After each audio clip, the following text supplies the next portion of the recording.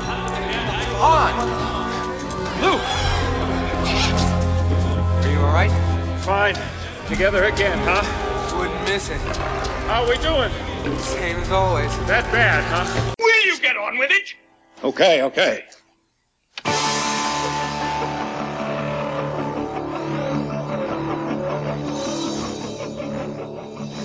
Welcome to Galaxy of Toys Podcast, a discussion about Star Wars toys. You're listening to episode number 100. Wow. Joining me tonight from iGrewUpStarWars.com, the OT curmudgeon, Tom Burgess. Hello, Tom. Is this thing on?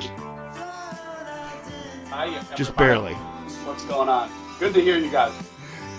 Well, yeah, I've only heard Jason, but I'm looking forward to talking to all you guys today. The rest of the village. So if you ask me a question, Jason, and give me a second because I need to take it off mute. So, yeah. All right. Hi, everybody. From Bendums to the Black Series, vintage to modern, he collects them all. Our good friend Ryan. Hello, Ryan. Hey, it's good to be here. Episode 100. I think I've been in almost every episode, so I'm pretty excited about that. Hi, Muffin. Hey, Cupcake, how you doing? Also joining us tonight from GalacticFigures.com and also GFT, the Galactic Figure Talk Podcast, Chris B. Hello, Chris. Hello. How you guys doing? Looks like the original crew is back, right? The original crew plus the bonus crew. Plus the bonus crew. You mean bonus tiers, right? Yeah, stretch goal crew. Yeah. I'm a stretch goal. Hey, Chris, I gotta give you a bad time. So is it Galactic Figures or Galactic Figures? Wow. So what? Well, remember, you had somebody a long time ago, criticize you when you said figures. I know. They probably still think, I don't pronounce it correctly, but, yeah, who cares? Yep, exactly. You pronounce There's it. always You somebody pronounce it. complaining about something these days. So. That's the same butthole that says, "Oh, I'm not listening if Tom's on podcast."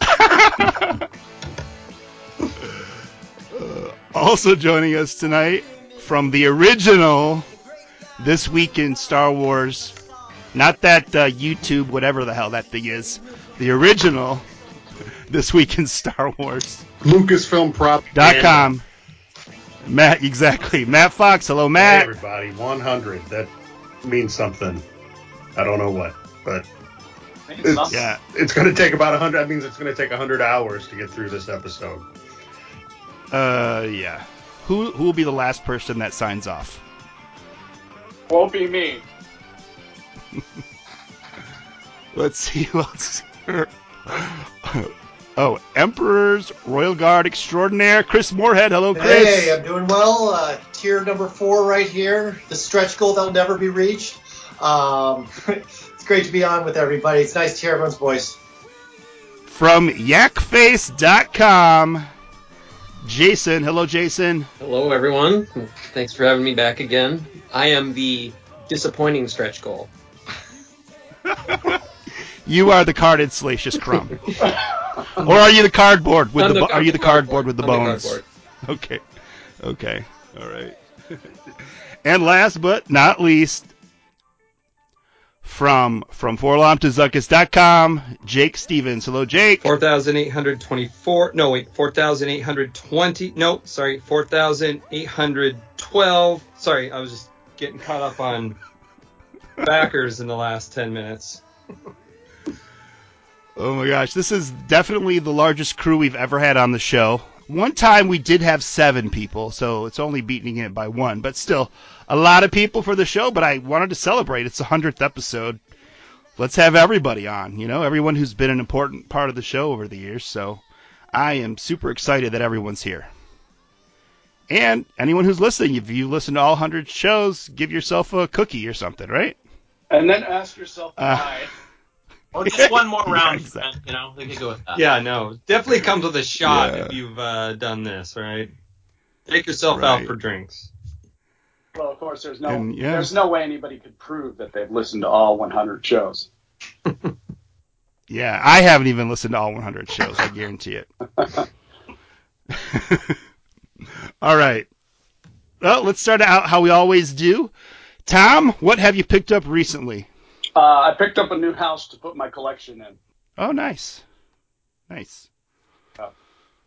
But other than And that's that, no new Star Wars. God, I don't even know what I picked up recently.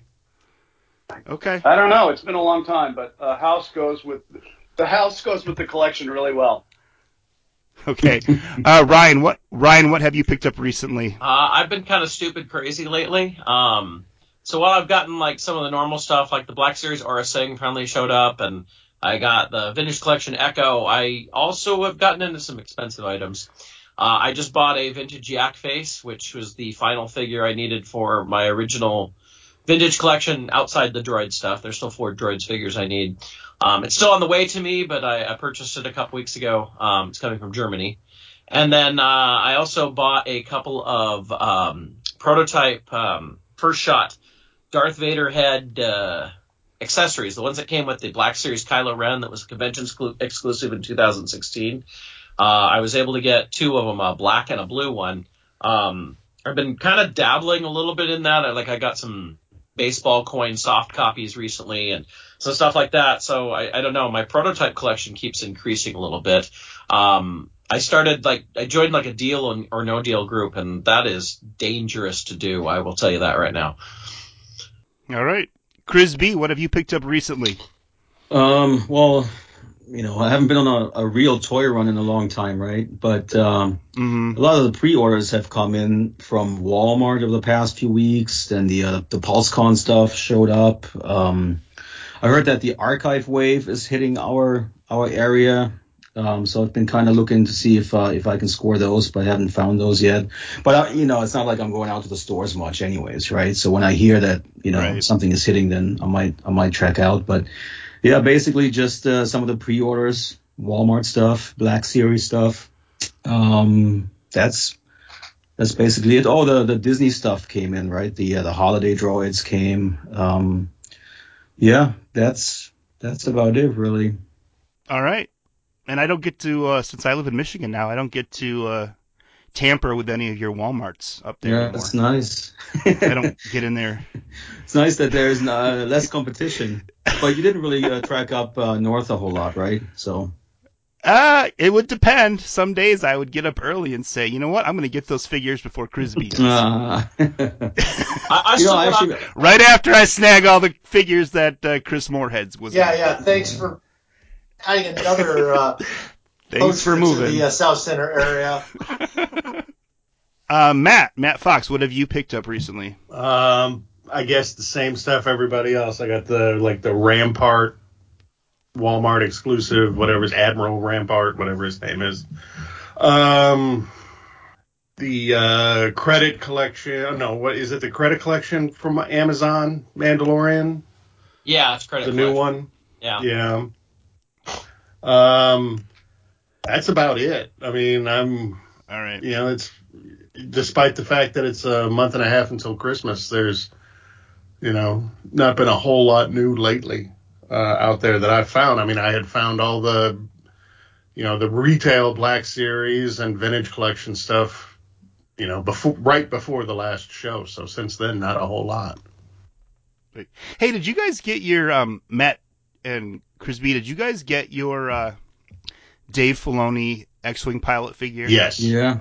Yeah, I got mine. I did not get mine. I got the other exclusives, but I didn't get that one yet. I got that one individually first, and then I got the Cantina, and what was there another one? The Emperor. Yeah, the Emperor throne room later. And all mine showed up in the same box, so I don't know. Yeah, so I'm wondering why I didn't get mine. So maybe I need to look into that. Anyways, okay then. Let's see, Chris Moorhead. What about you? Yeah, so I got something. It pays to like things on eBay because eventually an item I've been looking for, the Kotobukiya Artifacts Royal Guard statue, usually goes pretty expensive, and I've been watching it, just kept liking everyone that came up, even if it was overpriced.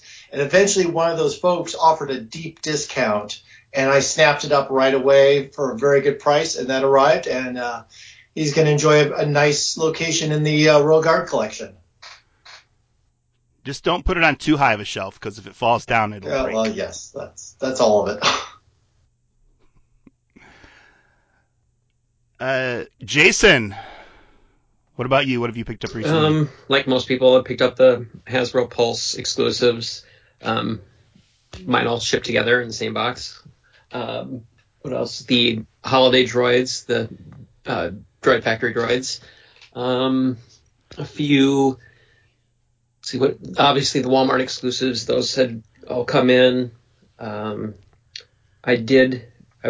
have a Instagram follower that helped me out with a couple of the new figures that aren't out yet. The Yavin Leia Black Series figure, not the green carded one, but the standard wave one. And I got Cobb Vanth the other day.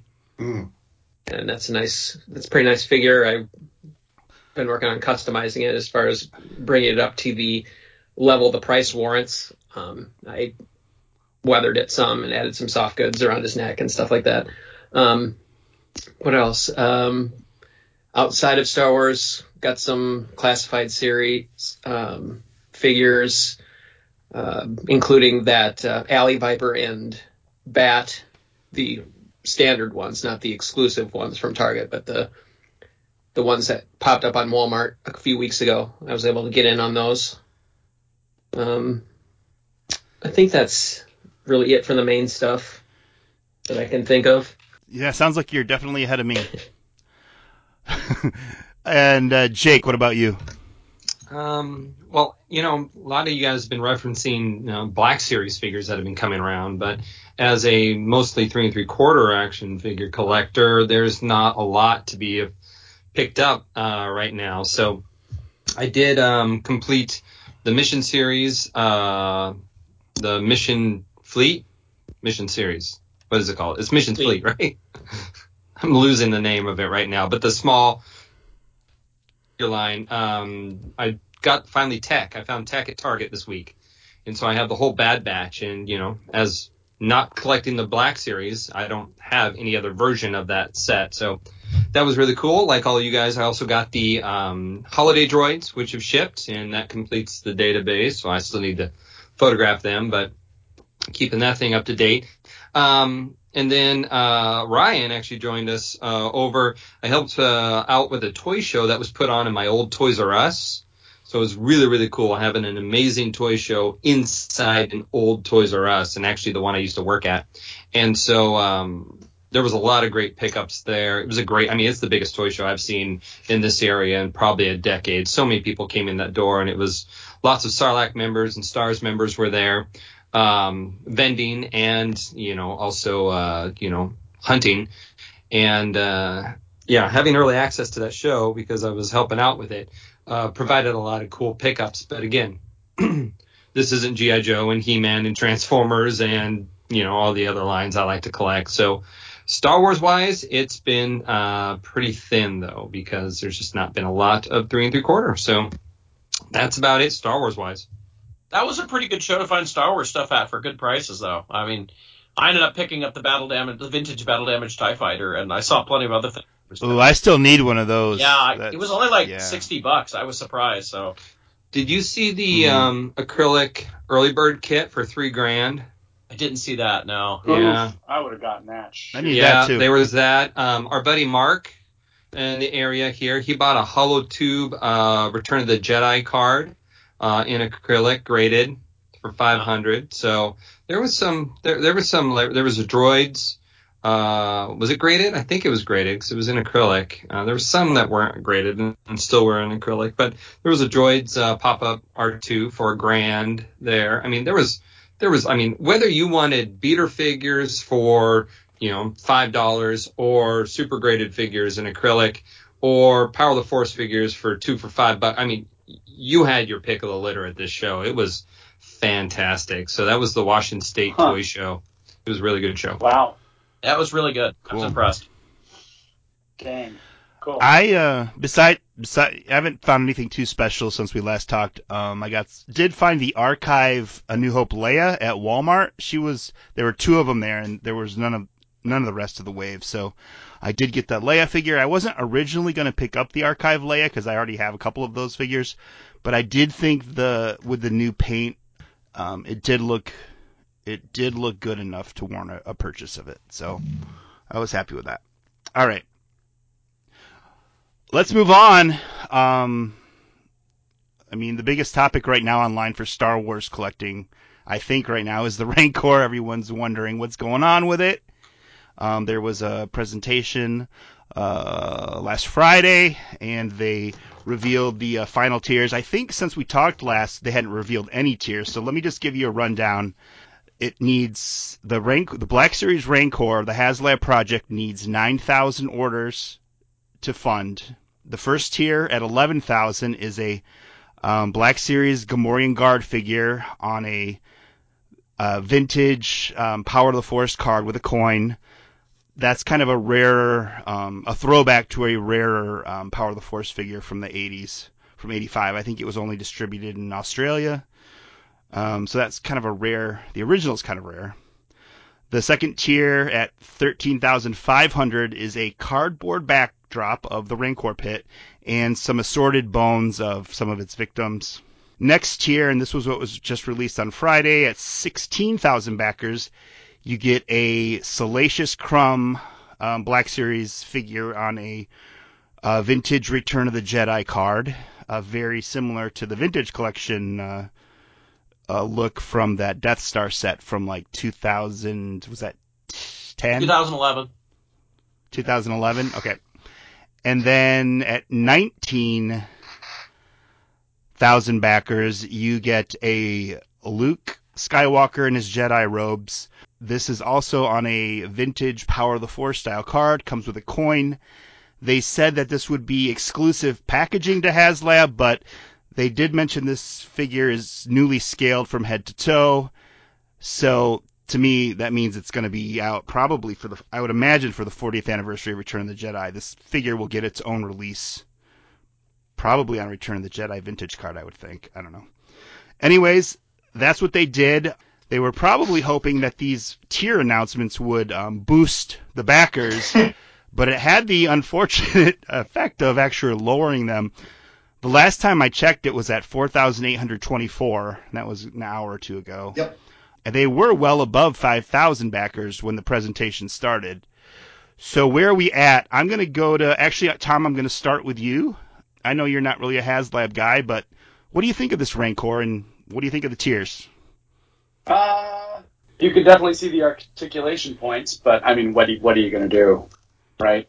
Mm. But it's fine. I wouldn't have really guessed that the Rancor would have been, it would be nice to have them maybe do something non-Return of the Jedi for a change. But it's okay. The tiers are fine. I have no skin in the game, so, it's fine. Yeah. All right. Ryan, to you, what do you think? Oh, boy. So, I posted the deal on our page yesterday because we'd gotten our Hasbro pictures and everything. So I was like, I'm going to say a little something about this. And yes, it's had my own opinion in there. Number one, despite what people say, I still believe this is going to be funded. With over half backers in there and everything, you get to that last week, people are going to get anxious for it. And not only that, but people are going to the thing we've all got to remember is every one of these HasLabs, like the day after the funding is over, like you could sell your pre-order, if you will, on eBay or whatever for, several $100s more than what you paid for it. And in the end, that's what a lot of people end up doing, like toward the end. So, I mean, this is still going to get funded. This isn't going to be a complete failure. That being said, I'm disappointed with the tiers, but I mean, they kind of fall in line with what they've done in the past. However, I wouldn't say that these fell in line with what fans wanted, for sure. And I was a little disappointed in it, but in the end, I was like, I backed a Rancor to get a Rancor. The other stuff is extra. It's extra frosting, but I want the cake. That's what I was really going in for. And it's interesting to see a lot of people just complain about it, and yet like they're complaining about a $20 figure that comes with a $350 figure. And I find that kind of interesting. Yes, this whole presentation, the whole campaign that Hasbro's done has been awful. It's like they forgot what to do. And it was actually watching that one on Friday, I never like put a couple things together and realized that Patrick is marketing for Hasbro. I was like, this guy's in marketing? Oh boy. I mean, I've worked with people in marketing, and stuff like that, and they're a lot better than that. I think he's probably good in marketing and dealing with Walmart and Target and such, but maybe not so much talking to the fans, because I mean, that presentation was horrible on Friday. There's the old saying of show don't tell, and they spent 20 minutes talking about how great the paint job was till they finally showed it to us, which was so ridiculous. I still have my backing in there. Like I said, I'm disappointed with the tiers, but in the end, that's not what I'm after, so it's not that big a deal to me. And most people who might be disappointed with those, you wait till you get this thing in 2023, you could sell off those Power of the Force figures on card for probably well more than $20, which is what a figure costs, or $25. We look at the Yak Face, and that was selling for $300-400 after the Barge came out. So I don't understand a lot of the belly aching over the whole thing. I understand the disappointment, but backing out of something because I don't know. I don't totally get that. But in the end, because of my opinion that I actually want to buy something and I think it's a cool thing. Apparently I'm a Hasbro shill now. So hey, Hasbro, send me some free stuff because I'm shilling for you. Chris B, I actually listened to your podcast, the Galactic Figure Talk. You did a whole episode. Let's talk about the Rancor. Yeah. What are your thoughts? I mean, I would suggest anyone listening go and listen to the Galactic Figure Talk episode. It came out, I think, on the 20th. Yeah. But what do you think? Yeah. So, I don't know. I think Black Series, right? Big scale. What are you gonna do, right? I think the Rancor does make sense because it would ship just in time for the 40th of Jedi, right? So, it's not a bad project to pick at all, I think, especially for Black Series fans. I mean, what else do you have in that scale? There's nothing. What other vehicles can you really do in this scale that would be HasLab worthy, right? So in that regards, I think the Rancor is a good pick overall, right? And also the stretch goals. I don't think that the stretch goals are bad by any means. They're maybe not the most exciting ones. Except for Salacious Crumb. I think that is a misstep. They should have not included Salacious. But, when you look at the way the Rancor scene plays out on screen, you have a Luke Jedi. And I think Luke Jedi was also always the figure that was always included in the 3 3/4 inch Rancors, right? There's always a Luke with a bone or something included, right? Generally, yeah. So Power of the Luke Force Jedi, 2, Legacy. Right. Yeah. So he does make sense to include. The Gamorrean Guard makes total sense for me also. I mean, just the moment when that Rancor takes a bite out of him totally makes sense. The backdrop, people complain about the cardboard. Those are the people. Have you ever seen what the 40-year history of Star Wars action figure collecting has been like? There's cardboard everywhere. And this is not just regular cardboard either. This is the thick, board game type cardboard stuff. So I don't have a problem with that either. So from that point of view, I don't think that those tiers are necessarily bad. Are those the tiers that I wanted to see? No, they're not, right? I mean, we all wanted to see the Rancor Keeper. I would have been fine with not getting Ula, because, she should have been included as well, because she does fit in there. But if they would have not included her, whatever. But the Rancor Keeper, it kind of hurts. That really, I really think that should have been included. Chris, I got a question for you for just a sec. Do you think that Hasbro will do a standalone Rancor Keeper around the time this comes out? Absolutely not. Absolutely not. No. I mean, look what they're doing, right? I mean, look what they did with the sail barge. They put Yak Face in the sail barge. Well, they double dip. They can also put him out, as a mainline release, right? Look what they're probably going to do with Luke Jedi, right? probably the same thing. Look at what they're doing with the Gamorrean Guard, right? That's another one that's already available. So I don't think, the tiers, like Ryan just said earlier, that's the icing on the cake. But I think when it comes to the Rancor, a lot of people don't see this being worth $350 by itself. So whatever tiers they throw in, that then should add up to the value of it, right? It's not that, you look at the Razor Crest and they're saying, okay, well, the Razor Crest is funded. Now we're going to do this. We're going to add this. We're going to add this. And the more they add, it's like, yeah, this deal is getting better, right? With the Rancor, I think the approach was, oh my God, this is already $350. Well, it's already expensive, and the Rancor doesn't have breakaway panels. There are no real play features except for the mouth that you can open and close, right? And you can move the drool around. Great. So in that regards, it's fairly boring when you compare it to any of the vehicles. And I think that's why a lot of people were putting some focus on the tiers more than usual. Yeah. And the one thing though that I got away from my group when I asked what people think now about the Rancor, there's three things, right? So the first one was it's too expensive. The second one is it was not interesting. And the third one was the tiers suck. Although the tiers suck wasn't really that big of an issue for a lot of people. The too expensive, that was the one thing that I read the most. It's just people don't see the value. So for me, of course, I backed one. I'm excited about it. I think, by the way, I totally disagree with Ryan about this being a bad presentation by any means. I think that just kind of depends on with what expectations you go into that live stream. And I think a lot of people were waiting for the Rancor Keeper and Ula, and it just didn't happen. I think that's where a lot of disappointment comes from. But the paint application on this thing, and I think the sculpting on the Rancor, the articulation, everything about it, I mean, it just, to me, it does feel like it's HasLab worthy. I think this is a good project. Is it worth $350? Well, I don't know. That's the question, right? Because I see a lot of people saying, well, if this was $200 or $250, they would be all in. But I don't know. And also, by the way, like that they rolled out the tiers. At least that kept the conversation going, and there is some build up, right? There is some anticipation what the last tiers would be.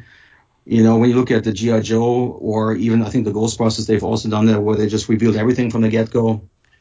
I think that was actually a good marketing move to just, build up to the tiers and keep the conversation about the Rancor going.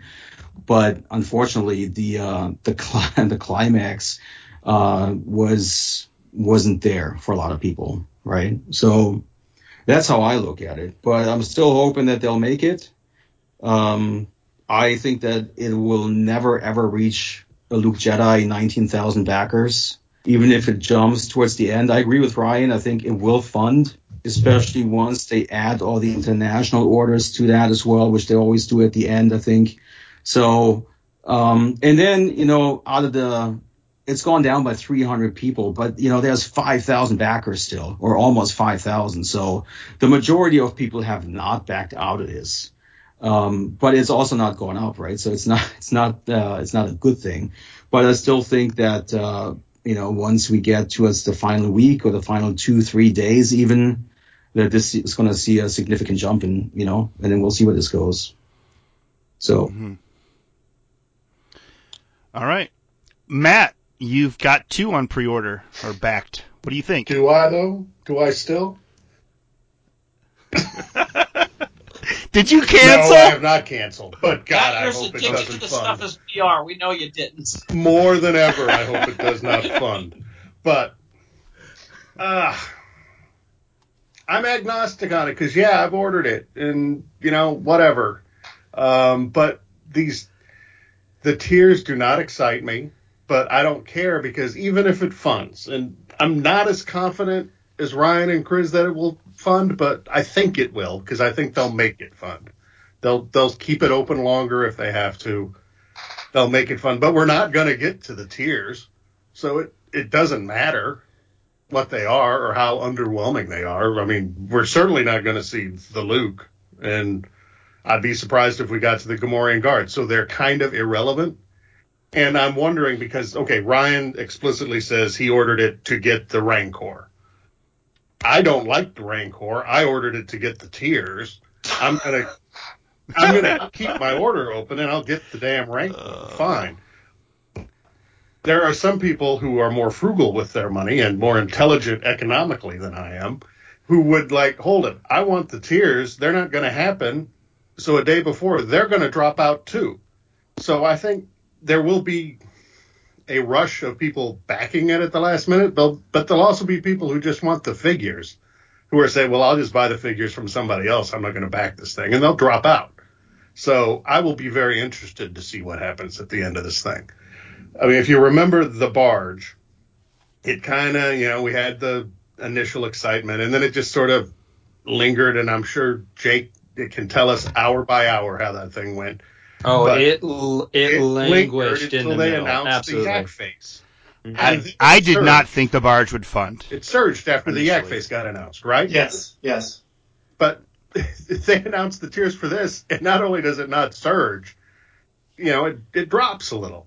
And people it does not generate, it generates more pessimism. I don't know what it is. I don't know, I know I'm not the normal. Most people are excited. They like the Rancor. They like Return of the Jedi and all the stupid looking creatures with the latex masks on and all this. But Matt, do you even like Star Wars? Yes. Except for the first 45 minutes. Isn't that just people running around in latex masks? Just sounds a little harsh. Isn't that the heart? The heart of Star Wars? I like the cantina in Star Wars. But that's just people in latex masks. They look like aliens. Yeah, I watched the holiday special again this week because it's that time of year. Those monsters look better than the ones in Return of the Jedi. They do. Okay. But whatever. Okay, Lucas tried to make that one on the cheap or whatever. Back to this thing. I'm looking at the pictures after it got painted and all that. The feet just don't look right to me. I mean, looks. Matt, did you watch the presentation? No, I was at work. Okay, because the pictures they have there, they showed an updated one actually in the presentation, like they're in the studio, and the feet were better. Like, I remember when they showed it, I was like, oh, gosh, that looks even better. Like, they've updated the paint from those pictures, which I don't know why they don't update that further. But, yeah, the feet look funky, the white on the toenails or whatever, and that is definitely a lot better. So okay, it's just like, whatever. I'll watch the thing. I mean, but like I said, it's irrelevant because, I got my orders. If they fund it, I'm getting the damn thing. If it doesn't fund, I will go spend my money on something else that I will enjoy more. But yeah, Ula, sure, would have been better. Rancor Keeper might have been better, but it's irrelevant because I don't think we're going to get to the Tears. They've mishandled this whole thing from when they accidentally blurbed it out to Jake, back in the summer. It's just, I think I disagree with Chris in that I think there are better things they could have made from Return of the Jedi. Like we talked about last time, I think that it is not unrealistic to have thought there could have been a Scout Walker. It's not that much taller than a Rancor, and you could have made that. It would have been really cool, and I think people would have been excited about that. If you got to do something from Return of the Jedi, but this, whatever. My opinions on it have not changed, but it's a lot of fun watching it and not caring what happens to it. I'll just put it that way. Chris, what do you think? You backing it now? It's not your scale, anyways. It's not my scale. It's not my thing. The Rancor itself, the paint looks fine. It doesn't. I don't find it a bad paint job or anything negative. Those Tears would not get me excited if I was actually in for this. Will it fund? Oh, I don't know. I don't think Hasbro likes their premier projects failing. I know they had to move the goalposts with their Transformers one. So I would not be shocked at all if they moved the goalposts and work some way in the background to make sure it funded so this is not an embarrassment for them.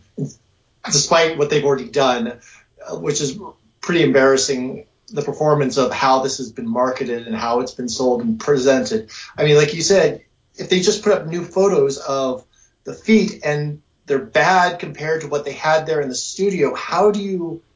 It smacks of lack of professionalism. And I know they probably ran out of time or whatnot, but these are things you have together. This is marketing, and it just drives me nuts that that's who's running Star Wars right now if they can't get some of this basic stuff together. I think it's also running into 3 HasLabs at a time. You know, we're living in a time where gas is shooting up, inflation's shooting up, and a lot of people are looking at who are collectors aren't just Star Wars collectors. I know there's a ton of people that are really stoked about that Sky Striker, and there's even more people stoked about the Ghostbusters Proton Pack. And this seems to be falling third fiddle to those other 2. So I don't know if launching 3 at one time was necessarily a good idea. You know, maybe just do like a rolling, like right as one's ending, start up the next one. You know, keep up the momentum of HasLabs running instead of just dumping all 3 at one time. The other thing I've noticed, I've seen a lot of people asking about, well, are they going to show a picture of it next to the Legacy one? I've got a feeling you put those 2 together and you're going to be going, I'm paying $350 for what? Because it's bigger. Yeah, I'm not going to dispute it's bigger, but I don't think it's going to look that much bigger next to the Legacy 3 3/4 inch Rancor.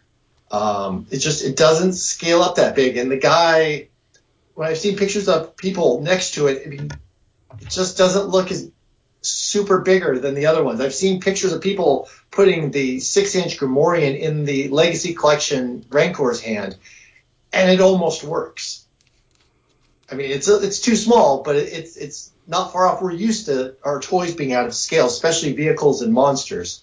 So, yeah, and the falling numbers, I mean, it's even lost like another 2 backers since we started talking tonight.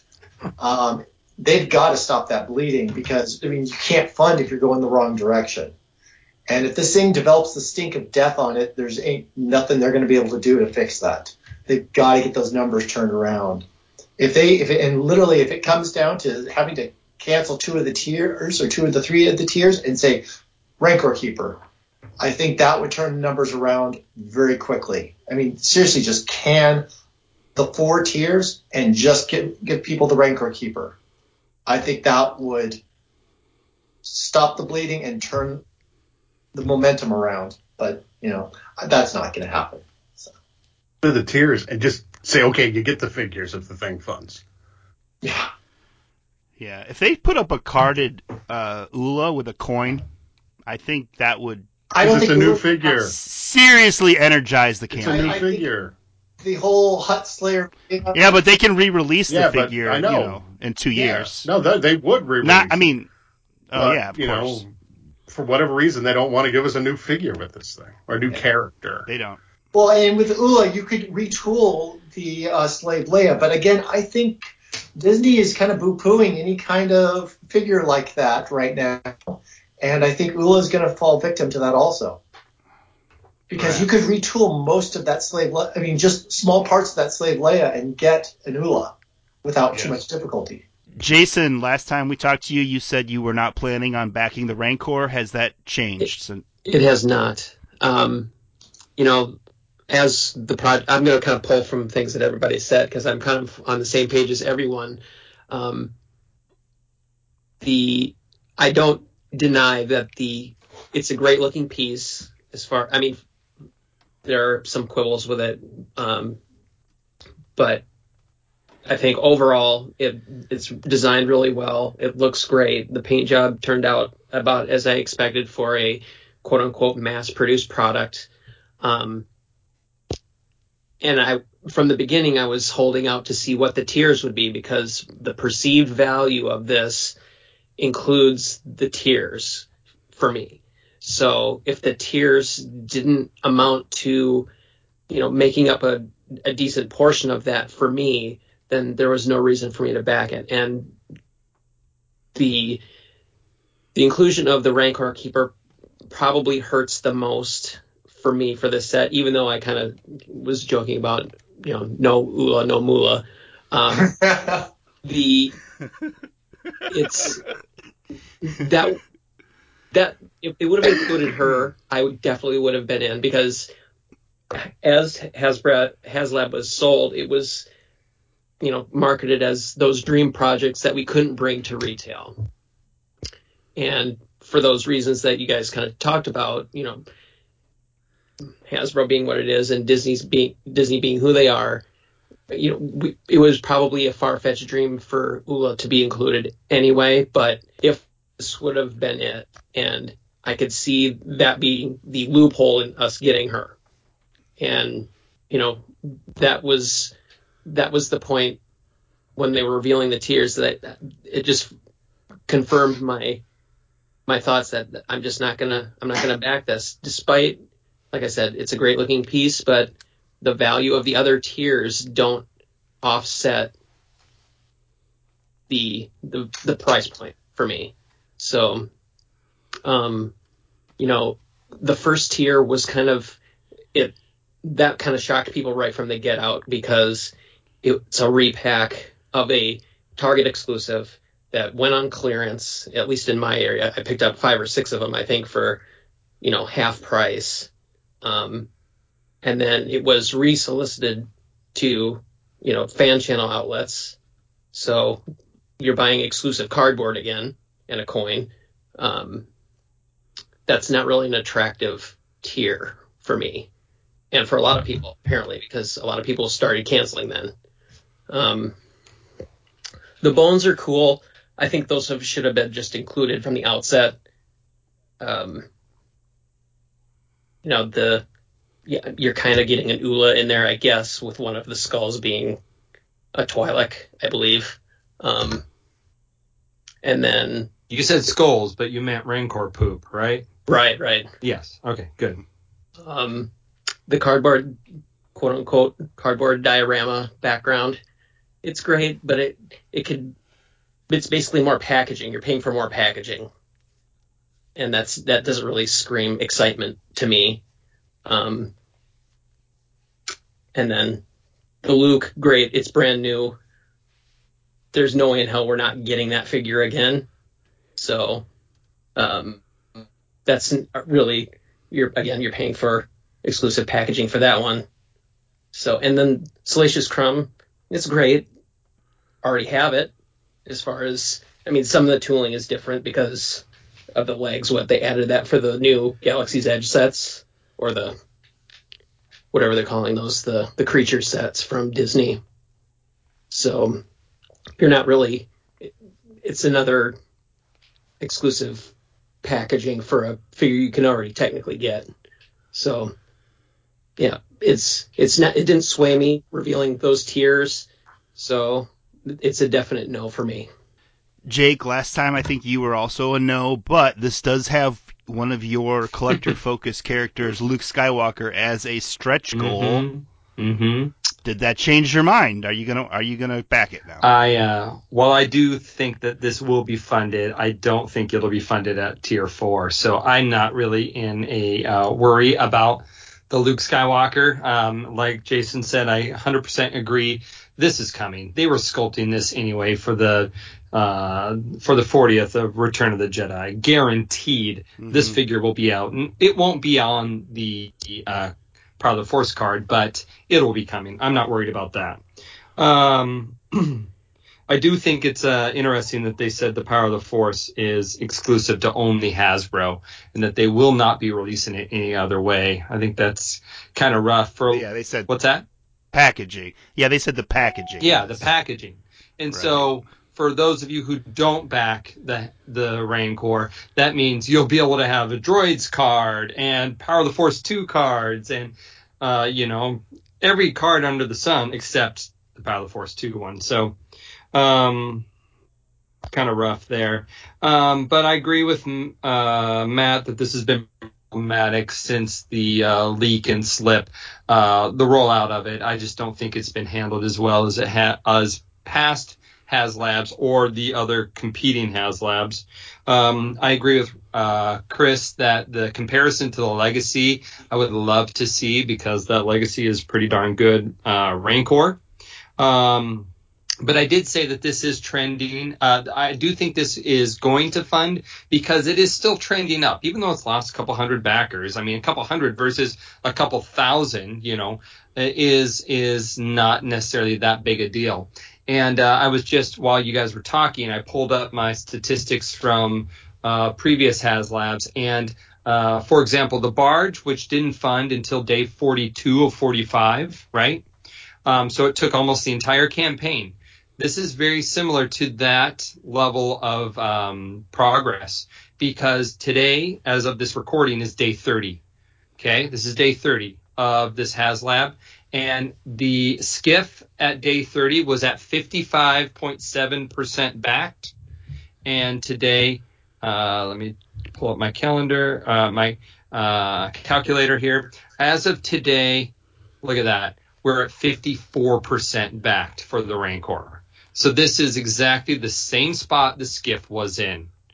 Now, do they have little perks to, make this more exciting? You remember during the skiff, they introduced the Canadian backers, which got a bump, and then they did some other reveals along the way, which provided bumps. So I do think this is going to need something a little additional along the way to get it to be the skiff. I will say I'm not backing it. I don't have intention to back it. I don't see that this is the same quality as the skiff and what they've shown with the Razor Crest. I really don't. I don't think all the different pieces and parts that go into that ginormous skiff, to think that for the Barge, right? Sorry, the Barge. The Barge. Right? The Barge. Yeah. But think for $100 less, I'm getting so much more less. I don't know. When you're done, I don't think the tiers make the HasLab. So when you're just looking at the HasLab product itself, I just don't see the cost. I mean, also, this is like the Barge needed 5,000 backers. The Razor Crest needed 6. Why does this need 9? I don't understand the reason for that additional backers. I mean, unless they're just thinking that they could just get that money, right? So that's what it is. It's, I don't know the reason, but I will say this: the factories in China are super hard to book right now. And if you don't have a certain amount of product to run through the process, they are less likely to take your project. Okay, that may I don't know. I've not worked with anybody from Hasbro. I would believe but that could be why. You know what I'd love to hear? Yeah. I'd love to hear that. I honestly, I mean, why not be a little more candid? The other brand teams are much more candid than the Star Wars team. Mm-hmm. The Star Wars team is so closely guarded that it just comes off as insincere, because the other brand teams are telling you everything under the sun. And we're like, all right, that's fine. I do think that TVC builds more for world building than TBS. I mean, if you think about the bigger products that the TBS has put out, whether it's the TIE or some of those speeders they go to clearance. People aren't necessarily clamoring for larger TBS. They're wanting more TBS, but I don't know that they're wanting larger TBS. So yeah, it's definitely more of an action figure line, and the vehicles do the vehicles sell slow. So do the so do the creatures, and it's just more of a figure collecting community than vehicles. So part of the culture.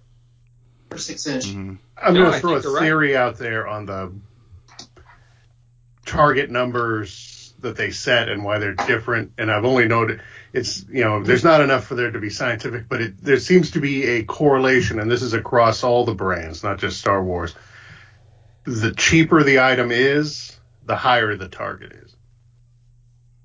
For example, like the Sky Striker's like $225 or whatever it is, and you need 10,000 of those. Mm-hmm. But the Barge was, how much was the Barge? $550?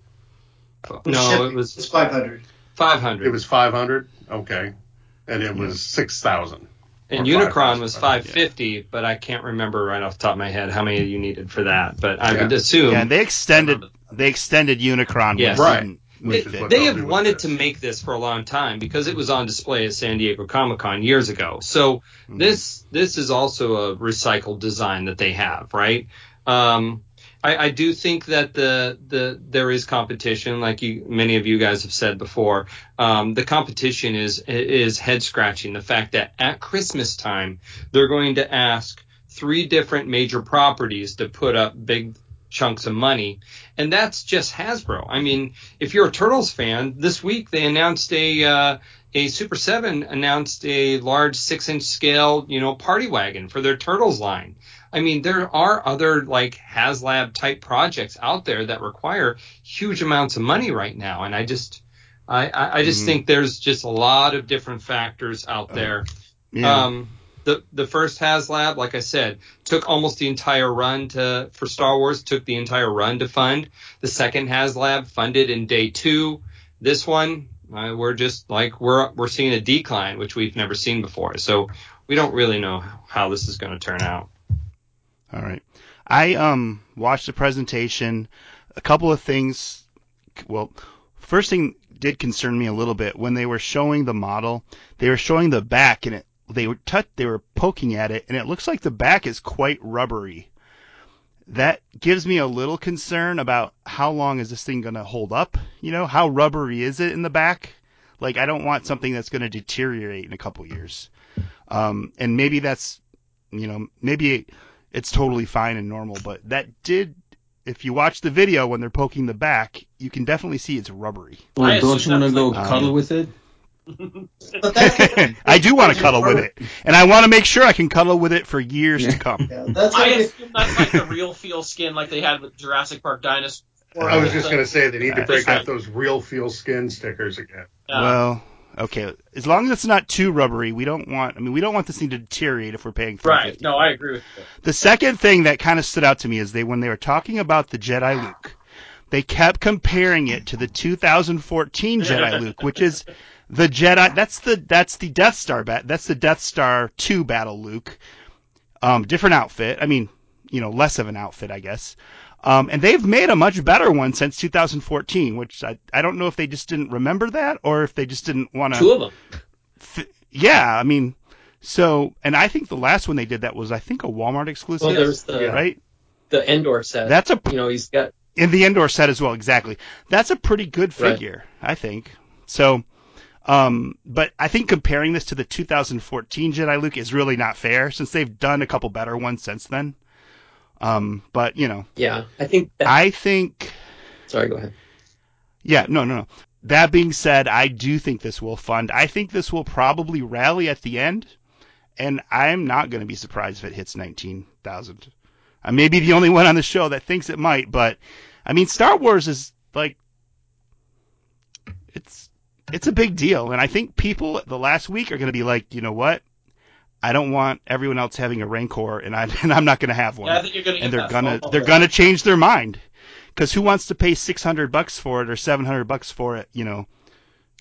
In January. The only way that's going to happen is we need a new Book of Boba trailer that shows that the Rancor came back from the dead and is still living in Jabba's palace. And Boba's got to be riding it into battle. That's going to back this. I think we need to do a pool and everybody predict where we think it's going to end. Ooh. I think it's going to. I'm going to go out on a limb. I'm going to say I think it's going to hit all tiers. I think it's going to go at 19,000. Yeah, I'll take that bet. Yeah, right. Jason, I'm actually with you. I think it will too. I think it's going to go huge in that last week, and FOMO is going to hit people like, oh, I actually want this. I kind of equate it to, if you've ever been to a baseball game, the opposing team hits a home run, and you see it, everybody's like, throw it back, and some guy throws a home run ball back. That person like 5 seconds later is like, what the heck did I do that for? It's like, yeah, it was the opposing team, but I mean, that's an amazing thing to do. And I mean, it's kind of an equate here is like people, I think some of the people that dropped off are like, wait, I kind of do want this, especially as when it backs, that people are all of a sudden like, oh, wait, no, I do want to get this. I think some people were kind of dropping out because it was the cool thing to do or whatever. Let's all complain about it and drop it and send a message to Hasbro. And, they've definitely done that. But at the same time, I think some of those people are like, oh wait, no, I do want this, or no, wait, I want to buy some of these to sell later on. So I'm with you, Jason. Yeah. I'm going to put a number out there. I'm going to say 23,000 right now. Okay. Yeah. My number is just 19,000. I'm not going much more than that. Are we all putting a number in? I'll put one in. I think it will make, because of the surge, quote unquote, I think it will make the Salacious Crumb tier. Okay, that's 16,000. Yeah. Jake, you're recording all this? Right. Yeah. Jason down. Jason 1 Jake, down for 19. Jason 2 down for 16. All right. It's all recorded. Jake, what do you say? What's your number? Louise. You know what? I'm not as optimistic. I'm gonna put just the first tier, Gamorrean. I'll go Gamorrean. Chris B, what do you think? What's your number? What do you think this will clock in at? I'll go with the first tier as well. Yeah, the Gamorrean. 11,000. Yeah. It's got a lot of room to catch up still, right? Okay. Chris, what do you think? What's your prediction? Do you think it'll even hit 9? I'll go with 10, but okay. If they alter the deal, then that throws this all into contention. All right, we're just saying as is. Yeah, as it now. Stands, I can't go higher than 10. All right, Matt Fox, what do you think the number is going to be? As it stands, I really want to say it's not going to make it, but 9,200. You say one under the 92. Well, you'll have 2 Rancors to sell. You can keep all your figures. Okay, and then Tom, what do you think it's going? I'm saying I'm saying up to the bones, which is so that's 13,500. because I have many questions about the bones. All right.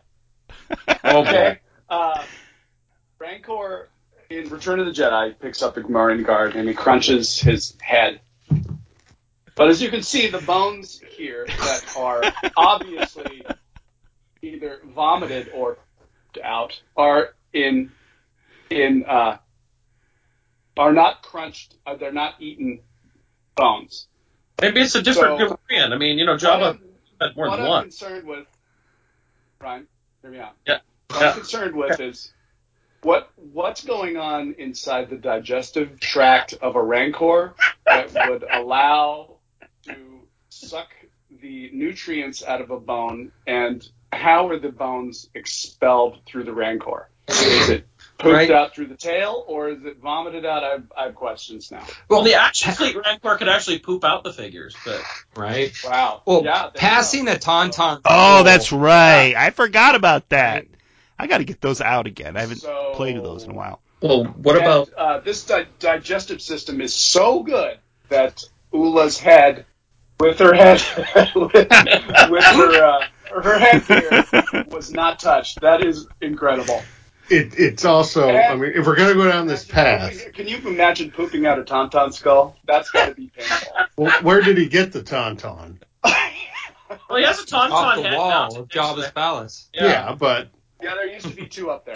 And maybe we saw him eat the Gamorrean guard head first, but maybe he doesn't like to eat heads. Maybe he spits them out, and these are just like. Oh, that's a good point. Wait a second. There's intact ribs though there too, and intact full-length femurs. Wait a second. One of the horns or tusks is missing off the Tauntaun. So who's going to write the story that is Han's Tauntaun? Tauntaun.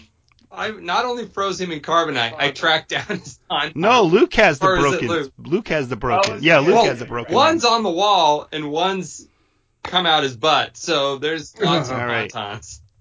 And then, so how much so people are going to, when this does fund, and I think it will, people are going to be parting this out for resale, I imagine. And how much is this cardboard and bones set going to sell for?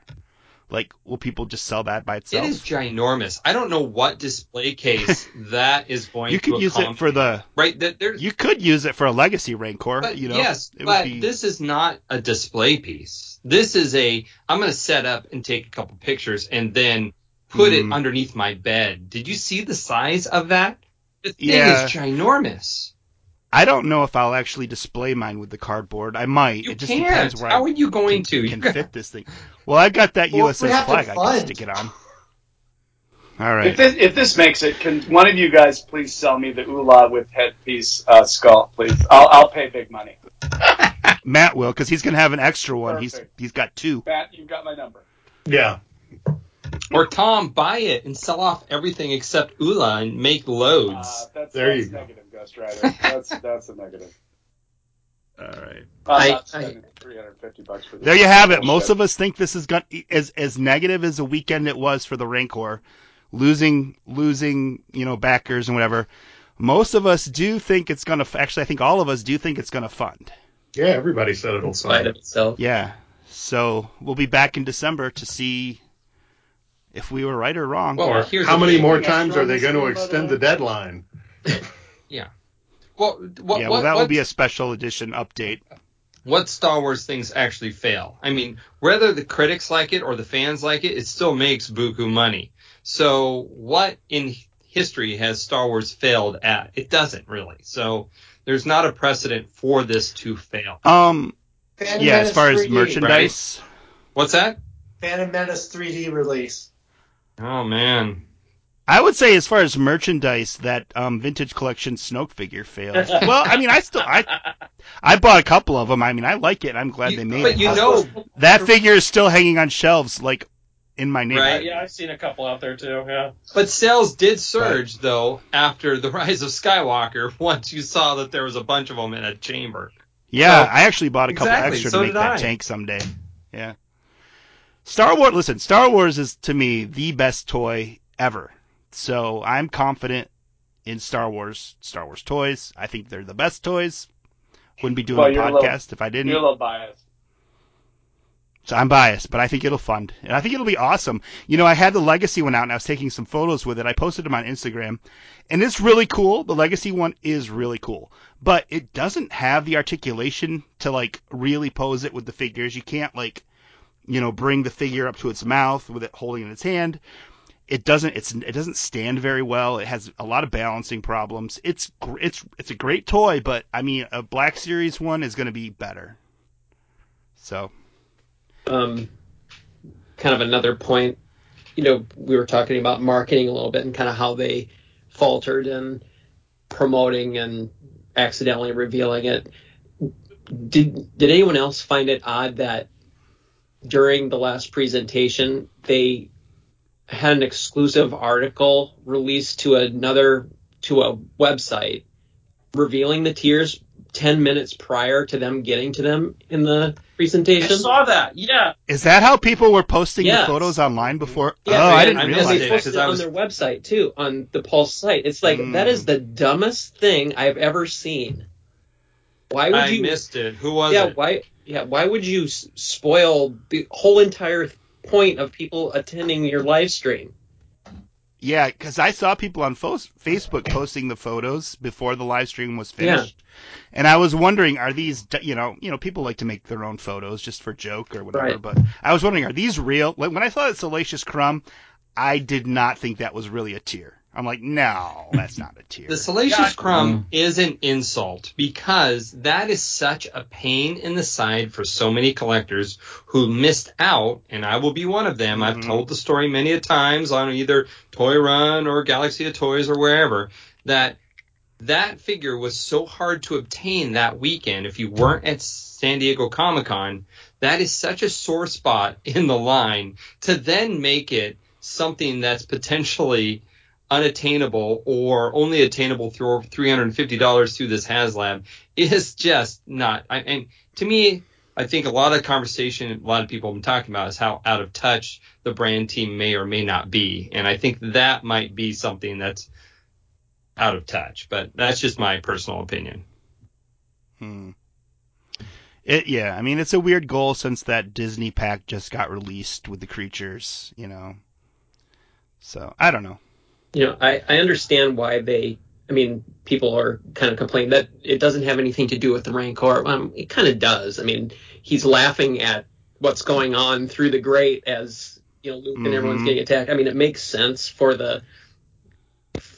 it, whether it's directly related, I don't know, but I do agree that it is kind of a needle in the side for those that miss that exclusive vintage collection one. That's the only vintage collection. I mean, that's the only convention exclusive that I've ever missed, is that whole Death Star set. Yeah. And it was a pain in the butt. I had it in my cart 5 times and phased me out every time, and then at that point it was just on an upward resale cycle. And I can tell you, as I was at Comic-Con, it's not easy to get at the convention either. I completely lucked out last minute on a day to be able to get mine, but that was not easy to get at the convention either. So yeah, it was kind of weird, and it was limited one per person at the convention too. Right, and I still to this day I don't have that vintage collection figure. It doesn't really bother me. I mean, I've got other, there's 30th anniversary collection one that came with C-3PO. I mean, I'm fine not having a carded Salacious Crumb. Yeah. If I were to get the carded Black Series one, it would always just remind me of that vintage collection one that I don't have. So, I mean, it's like I said, it's one of those things that is kind of a tone deaf. And they numbered those, right? Oh yeah. The 67? The Mouse Droid and Salacious Crumb have individual numbers, right? Something like that. Yeah. Yeah. That's the hard. I think that's the hard part for a lot of people, because they're missing a number in their collection. Who knows? Maybe they'll do some kind of repack of those. Use one of those numbers that they've skipped and never used. Wasn't there a number earlier this year, that just never got used? Yeah. 188. Is it 188? No. 188 or 178? I figured it out. It's 176, and Echo was never got used. Echo was 176. They went back and fixed that. No, but there's 188 or 189 is not there. Was that another one they missed? Yeah. Chris B would know. Chris B, what is it? Chris B, what number did they miss? I have to look it up. He has the information. Guaranteed. It was 2 Walmart figures that had the same number, right? And they Princess Leia. No, Princess Leia. No, Leia got renumbered. No, the deluxe pack out Mando and a different figure. Yep. Oh, that's right. Well, look at 176 or something.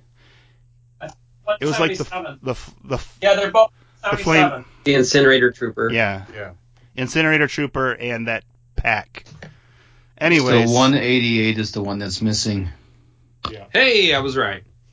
So they could put both of those on one card. It wouldn't look pretty, it would look weird, but just put one on, Mouse Droid and a Salacious Crumb on a card and give it the 188. Say, there you go. I think we're all on the same page with the HasLab Rancor, is that we're not rooting for or against it. I mean, it's like Ryan's a shill. He wants them all. Successful for the people that want it. I don't care. I don't care for it. So I'm not going to say, oh God, don't buy this, or don't waste your money, or all this thing sucks. Mm-hmm. I'm just completely indifferent to it. I mean, great, you like it, buy it. Jason, you don't internet very well, because you're supposed to hate everything people love. Come on. I hear about it. I mean, it's kind of weird though, like looking at it, right? Because you feel like this should have been a home run, right? I mean, here's the Rancor, here's Oola, here's the Rancor Keeper. That's your package, but it's not. Do you think Disney is stopping them from doing Oola? Because there's always a rumor that Disney won't allow Slave Leia anymore, and I don't know if that's ever been confirmed. But do you think Disney may stop them from doing Oola? So, from what I've heard on different show floors now, over several different years now, actually, is that the mouse is indeed walking around and slapping hands and fingers and stuff. So, if that's the case specifically for Oola, I don't know. But I don't think that we'll ever see a Slave Leia anytime soon. I really doubt that. If they're not going to do her for the 40th of Jedi, then I don't think we'll ever see that character again. Yeah, so that's too bad. There was a artist who attended Washington State SummerCon this past summer, and they're officially licensed Lucasfilm artist, and they created a whole diorama scene, big long scene that has all these characters from Jabba's palace. And they put, and they're all kind of like in profile, kind of almost shadow, right? So you can tell who they are without a lot of detail. They put Slave Leia behind Jabba the Hutt, so you have a profile of a Slave Leia. Not a detail, not a gratuitous, nothing. Just one of like 70 other figures in this diorama, right? Lucasfilm said, no, you need to take that out and replace it with Bausch. So, like Crisby said, there is absolutely a hand slapping that's going around, and no, this is what we're projecting and this is what we're not projecting. So, and goes with the new Lego sets that are coming out, right? It is the fire spray, or it's Boba Fett's ship. It's not Slave One. They have decided that Slave Leia and Slave One are now taboo or not okay in Star Wars merchandise. But Ula's always been described as a dancing girl. Right? Well, dancing girl. What does that imply, right? Different than slave. Right? Yeah, it's true. But well, why don't they just call Leia Dancing Girl Leia or Hutt Slayer Leia or something else? Yeah. So does that mean we won't get Tatooine Anakin, little kid Anakin, because he was a slave at the time? Maybe that's why we're getting the re-released Jedi training Anakin. Or the Padawan. The Padawan. Yeah, the Padawan one from the end of the movie. Well, yeah. I mean, I get it. I get the mentality on their point, or, from their perspective. I get what the optics they're trying to avoid, or, it's just, yeah, I get it. Yeah, I mean, it's no different than them rebranding the Splash Mountain, right? Splash Mountain used to be based on the Song of the South. Now they're basing it on something else, right? Mm-hmm. So, I mean, it's just they're growing as a company and deciding what they want to take on and what they don't, right? Right. It's like, you can look at anything a lot of things in Star Wars is with a lens like that. It's like, okay, Anakin chokes and throws his pregnant wife to the ground. He kills a bunch of kids in the Jedi Temple. It's just like, there are things that you could make, you can make the case for what they want to portray, but I get the slave perspective, I guess I would say. Okay, let's move on.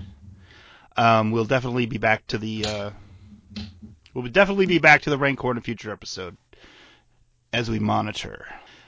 But tonight I wanted to do a kind of a follow-up to our last vintage show, where we kind of did the end, where we talked about the Ewoks cartoon, right? Was it the last vintage show we did? The Ewoks cartoon figures from Kenner in 85? Yeah. Yep. So I kind of wanted to just kind of continue on that and say what happened after that. What happened with everyone on the show after the whole line kind of folded? Where did you go and where did it end up?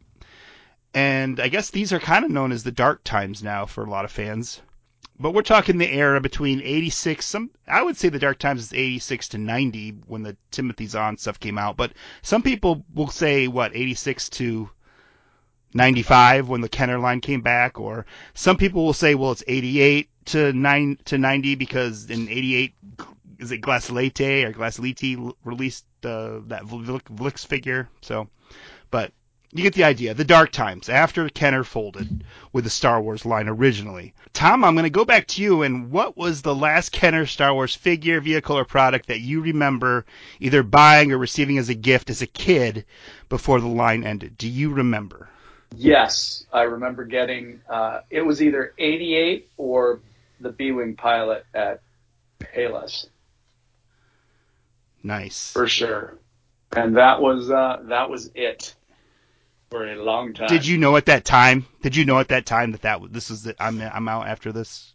No, because I walked, we've talked about this before. I walked past the last 17 many a time. and by then I wasn't really collecting figures. So okay, yeah, I should have collected figures a lot, but I should have picked up every one I saw, but I did not. But I'm pretty sure that 88 and or the B-Wing pilot was one of the last couple of figures that I got. So kind of went out with a whimper, didn't I? Yeah. Ryan, what about you? What was the last of it for you? What I can remember, I think I've said this before, but I went to Pay 'n Save. It had to be 5 or 86, probably 86, and I saw like Power of the Force figures for 99 cents a piece. And I saw figures I always thought were really cool, and I wish they'd come out before. I didn't think that this is the end of the line or anything, but I bought a Han and Carbonite because I'd always wanted that sort of thing. Like many of us of that age, how many of us froze a Han Solo in water in our freezer and that sort of thing. So to actually see a figure done like that, I wanted it.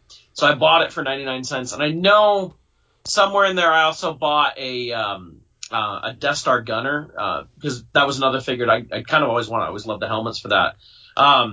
Somehow I passed on the Luke Stormtrooper, although that was something I kind of wanted, probably because I didn't think the helmet looked very good. But it's one of those two figures I'd say was my last figure, last Star Wars item I bought until stuff started coming back around. So it was probably 86. All right. Chris B., do you remember what the last Kenner figure vehicle you got before the line folded? I think it was the Imperial Shuttle. My second one. Whoa.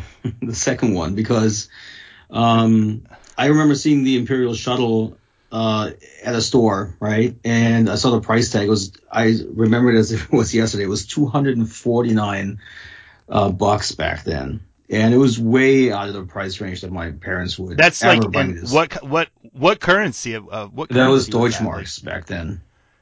So yeah, I don't know what that would have translated to US. That was $6 million US. Yeah. Yeah. It was insane. It was very expensive. But I eventually actually did get it because they had it on clearance for $50 at some point. And then I think it must have been like a year later or something like that where I ended up getting a second one because it was actually $15 on clearance. And I remember this very vividly. So yeah, I think that was the last one that I ever got, and I ended up with two Imperial Shuttles. And what store was that? What store was that, Chris? That was Hertie in Munich. Okay. Yeah, so a huge department store, spans 2 train stations. It's I think it's a 5 or 6 story tall building, huge department, like Walmart times 6 basically. But yeah, huge toy department at the time.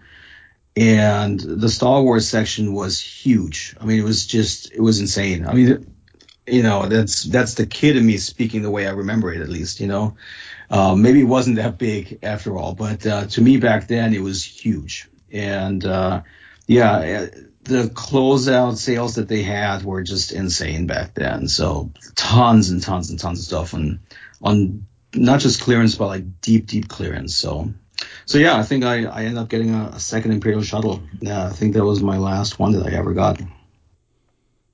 Amazing. Yeah. That's the way, Tom. That's the way to go out. Would you say sure. Would you say 88 or something? Yeah. I'm super lame. But Chris, I had to ask. I remember I was in Germany many a time when I was younger, and I remember the displays for Star Wars. They were as good as some of the American offerings in stores.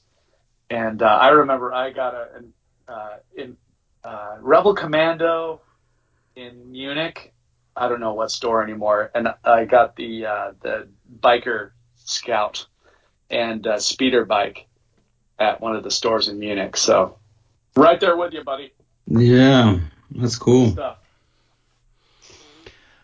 Matt, do you remember what was the last original Kenner product you picked up? It's as a that kid? Story we've told on a previous show where the Power of the Force line, the last 13 or whatever they were, with the coins, Toys R Us and a Chewbacca bandolier at the same time. These are the ones your mom. Yeah, the ones that my mom forced you to- basically said, "Here, buy these finish your set. Oh, why didn't my mom do that? And, took them home, unfortunately opened them up, put them in my Return of the Jedi briefcase carrying case, and that was the end of Star Wars collecting for me as a kid. Jason, clearly our moms didn't care for us at all. I know. I've actually mentioned to my mom several times in the last 20 years, why didn't you keep me collecting just another year? Yeah, we deserve some kind of restitution after all these years. I think so. Okay, Chris. Yeah, so... what was the end for you? I remember a friend having the ATST driver and 9-Nub. I never got those two. So I was basically complete Star Wars, Empire, and like the first half, actually more than half of Jedi. It was like the last wave or two. The B-Wing pilot, the T-Bow that I never saw. And I think I remember seeing some of the last 17 in stores, but at that point I'd moved on to G.I. Joe or Transformers or whatever. I'd already kind of moved on from Star Wars. And I looked at them, thought they were cool, but, I only had so many bucks as like a fourth grader or whatnot. So I stopped getting my Star Wars toys shortly after Jedi. So after the main rush of figures on that, sadly I was out. And I wouldn't pick up another figure again for a very long time. Jason, what about you? What was the last Kenner Star Wars figure, vehicle, or whatever that you can remember getting as a kid? I may be flip-flopping the order of events, but Christmas was always a big Star Wars accumulation season for me, from my grandparents. And for years and years, especially after Return of the Jedi, and later, I'd get 2 or 3 larger things larger. I didn't have the larger vehicles like the shuttle or even the Ewok playset or anything like that. I never had those as a kid, or an AT-AT for that matter. But that Christmas, I did get the Skiff and the Imperial Sniper. And I still have those to this day with the boxes and instructions and everything. Those are some of my longest cherished collectibles. But the summer event, it was either before that Christmas or the summer after. I remember going, there was a lake resort close to our house that we'd go to, and there's this strip mall there, and it had a store called the Emporium, and they had a small selection of Star Wars toys, but it did have Power of the Force figures. And I remember seeing Stormtrooper disguise Luke and a couple other ones, but I bought the Warrock Ewok, I believe it was. That or Ramba. It was either one of those. I can't remember exactly which one, but I remember leaving the Luke there because I thought the head looked weird. And that was the last event as far as me getting or purchasing a Star Wars figure back then. So, yeah. Man, nice having that Skiff and Imperial Sniper. Wow. Yeah. Those are nice. I mean, were not cheap on the secondary market once Star Wars came back. Awesome. Jake, what about you? You remember? Yeah, well, I had... What was it for you? I had half of the Power of the Force figures as a kid. So Stormtrooper Luke and Lando and a handful of others. So, but by the time those came out, though, 1985, those were really not important because I was deep into He-Man and Transformers and G.I. Joe at that point. So I had really moved on from Star Wars at that point since it kind of petered out. And so, yeah, so mostly Stormtrooper Luke, would be probably one of the last ones I recall getting but here's the thing. I remember getting those, but then I also remember, like, during the dark times, going to flea markets, and we had a local drive-in that turned into a flea market in Tacoma, and that flea market, I would have my dad take me, and I would look for vintage Star Wars figures. So I remember picking up, I remember my Princess Leia, A New Hope Princess Leia's head broke off, and I told Dad, hey, I want to go and see if they have one, and I remember finding one there. So I was still hunting for figures from Kenner, even though it wasn't like the Power of the Force ones necessarily, but ones that I needed more of or needed replacements for. So I kept Star Wars alive, but it was definitely and I need this, as opposed to, like, I would have rather had the newest G.I. Joe line at that point, So my interests, of course, definitely transitioned until 1995. Yeah. For me, I remember 1984, I was kind of back and forth with G.I. Joe. I couldn't settle on G.I. Joe or Star Wars. My interest in Star Wars was waning. But in August of 84, I got, at a Ben Franklin store, I got a Bespin Han on a Return of the Jedi card, and I also got a Boba Fett on a Return of the Jedi card. I did not have either of those figures, and they were discounted. I think they were $1 each, maybe, or something like that. So I got those two figures. Those are the last two figures I got at a store. But then I had also mailed away for the Anakin Skywalker figure, and that is the last figure I got. I got it mailed to me. I opened it up. I didn't even know what to do with it. It was Anakin. As a kid, I was like, 11 at that point. I had no idea what I would to do with an Anakin figure, and that was it for me.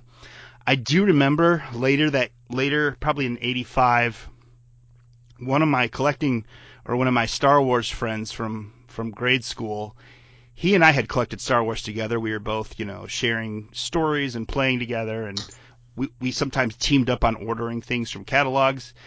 He showed me the Imperial Dignitary and the Han Carbonite with the Han Carbonite figure and the coins, and he was telling me how cool they were, and I think he was trying to coax me back into Star Wars, but I wasn't going to go for it at that point. I was done with Star Wars for then, and I was really into G.I. Joe in 85. So those are my last kind of memories of what I purchased.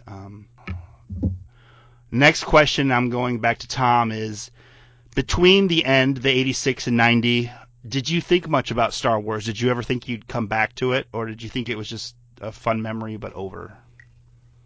I think people still considered me a Star Wars fan way into the 90s. So I don't think that Star Wars never really left, because I still had my Star Wars collection on display where my family lived in Port Angeles. So in my old bedroom, my Star Wars stuff was still there. So whenever I came back, there was still Star Wars stuff on display. Yeah, until the mid 90s. That was really that was a really good icebreaker for the babes that might Mm-hmm. A lot of explaining to do. But no, I was a big fan, and I don't think it really changed. So I would, whenever I was at a store and I happened to see like a Star Wars related magazine or something like that, I'd always pick it up. So I really wasn't sure if it was ever coming back, but nonetheless, I was still a Star Wars fan. And when I was going to school and stuff, there'd be a weird random showing of Star Wars, and my friends would always tell me about it and try to catch that and that kind of thing. And we'd go to antique shops and buy a random carded figure and stuff. So it didn't really change. It would be interesting to see if I would still be into Star Wars if things didn't change from when I was a kid, after Star Wars left, but that would be kind of an interesting question. Of course, we don't know, but still, yeah, I think I was definitely a Star Wars fan from age 7 to now. Not as hardcore as you guys, though, but I like me. Ryan, what about you? Did you think much about Star Wars between 86 and 90? Between 86 and 90, probably not much. I got hard into G.I. Joe. And after G.I. Joe, I went really big into Transformers. I don't think I got, like, I wouldn't say I thought a lot about it. I still liked it, but, like, I kept all my stuff and I put it in a box and it was kept, in the crawl space underneath our house. We had a very large crawl space. But, there was somewhere in there, I know it was while I was in high school, so that's 91 when I started high school, that I pulled everything out and set it up in my room. And I know the catalyst for that was, there was two things. It was the Super Star Wars game came out on Super Nintendo, and I loved playing that. And then if you guys remember the Maxell cassette tapes, like if you got so many, they had points on them, and you could send the points in to get like free music and movies and stuff like that. And I was really getting into like VHS movies, and I got Star Wars, the original Star Wars, on VHS, and I hadn't really seen it in a long time. I'm not sure if I ever really fully saw it because I didn't see it in theaters. And I remember seeing it kind of on VHS, but not like, I don't know if I watched it all the way through. And I remember sitting down and watching that and just like falling all in love with it again. And I know that was the other big thing. Like there was that VHS tape and the Super Star Wars game. And it just kind of launched me back in. And it wasn't long after that we started seeing like the other stuff that we'll talk about shortly. But yeah, up until 1990, I wouldn't say there was much. No, it was sitting in a box underneath my house. Chris B, what'd you think? Where were you between 86 and 90 as far as Star Wars goes? Yeah, it was gone for me. Like there was no Star Wars whatsoever. It just kind of fizzled out, and there was nothing. It was, I mean, dark times were the dark times for me for sure. I mean, there was nothing on TV, nothing in the newsstands or anything. I do remember seeing because my grandmother used to work in a kiosk selling magazines, and she got in these Ewok cartoons, but that just didn't really interest me back then. I also remember that we had the Ewok movies come out in the theaters, but I just couldn't relate. Like it didn't, like these movies did not feel like Star Wars to me, right? In Germany, you got to see them in an actual theater. Yeah, but it was confusing. Did you go? Yeah, but it was confusing because it's kind of like the mini rigs, right? Like you don't know where to place it, So yeah, it just didn't really make a whole lot of sense to me. It didn't have the magic for me, So I know that Spaceballs at some point came out, right? That was like in the late 80s, I think. So yeah, that was around 86, I think. Yeah, so 87. 87. Yeah, but after that, I just kind of went away, and then I want to say maybe 92, 93 or so is when it just kind of came back for me with, lollipops, Star Wars lollipops back then, and the Star Wars magazine. I actually found that, and just little by little, it just kind of crept back, kind of came back into life. It's like, I mean, it's your next point, but basically the Timothy Zahn trilogy. Even though I wasn't a fan of the books, but I loved the cover art, and seeing those in the store, and just it was Star Wars, so they kind of brought it did bring it back for me, but yeah. And then one time I remember coming home, and my mom was watching the Return of the Jedi. It was on TV, and they were in Jabba's palace, and I was like, oh my god, I cannot remember the names of these creatures. And it got me really angry because, I always, thought that I was so familiar with them, all of these characters, and because you have the figures of them, but I could not remember them. And it just kind of it shocked me back then. It was just a total shock. So much so that I actually went down into the basement and pulled out my Kenner figures back then. And, yeah, I mean, it just kind of slowly came back. And then, Power of the Force 2 started, and yeah, that was it for me. Matt, where were you 86 to 90 as far as Star Wars goes? Yeah, I was out too. I got into, Jedi came out, in May of 6th grade for me. And junior high, I started hanging out with different kids, bad, tough kids who liked Star Trek. And they got me into Star Trek.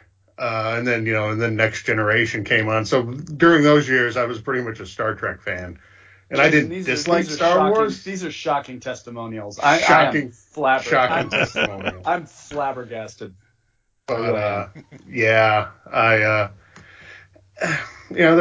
just wasn't anything around. I never disliked it. I just didn't, think about it too much. I know, like, Return of the Jedi came out on VHS, like right around my birthday, like for the first time, and my dad bought the VHS tape for me, and I liked that. I watched, I was happy about that.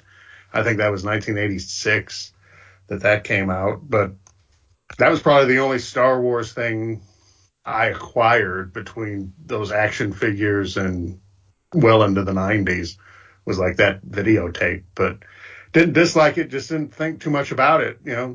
Star Tours, when that opened at Disney World, and I guess that was at the very end of 89. Other than that, it was just, out of sight, out of mind. So, that's about it. Yeah, Star Trek all the way, man. So I guess I was the only one who actually recorded the audio of Star Wars and go to bed every night listening to Star Wars. Yep. Was that just me?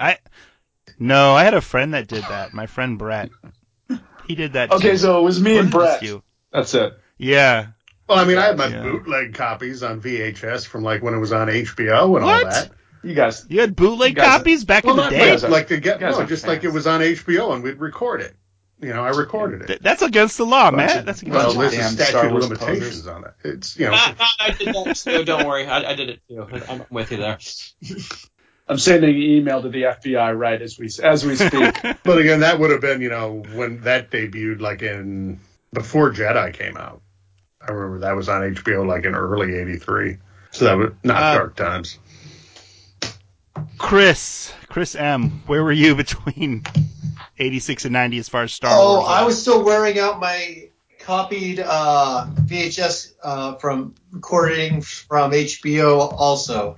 I probably watched it at least every year. There was the whole trilogy. At some point I would stick it in and watch it, but I wasn't buying any product, clearly. And the rest of it was outside of my world, so the movies. And I came back to them as frequently as I could, but the rest of my life had moved on. If it wasn't on my Nintendo, after G.I. Joe and Transformers passed, it went to Nintendo and basically became video games, and then playing sports as I went into later middle school and into high school, and school just ate up all my time. So really, Star Wars was pretty heavily off my radar unless I had a quiet Saturday night where I could throw it in.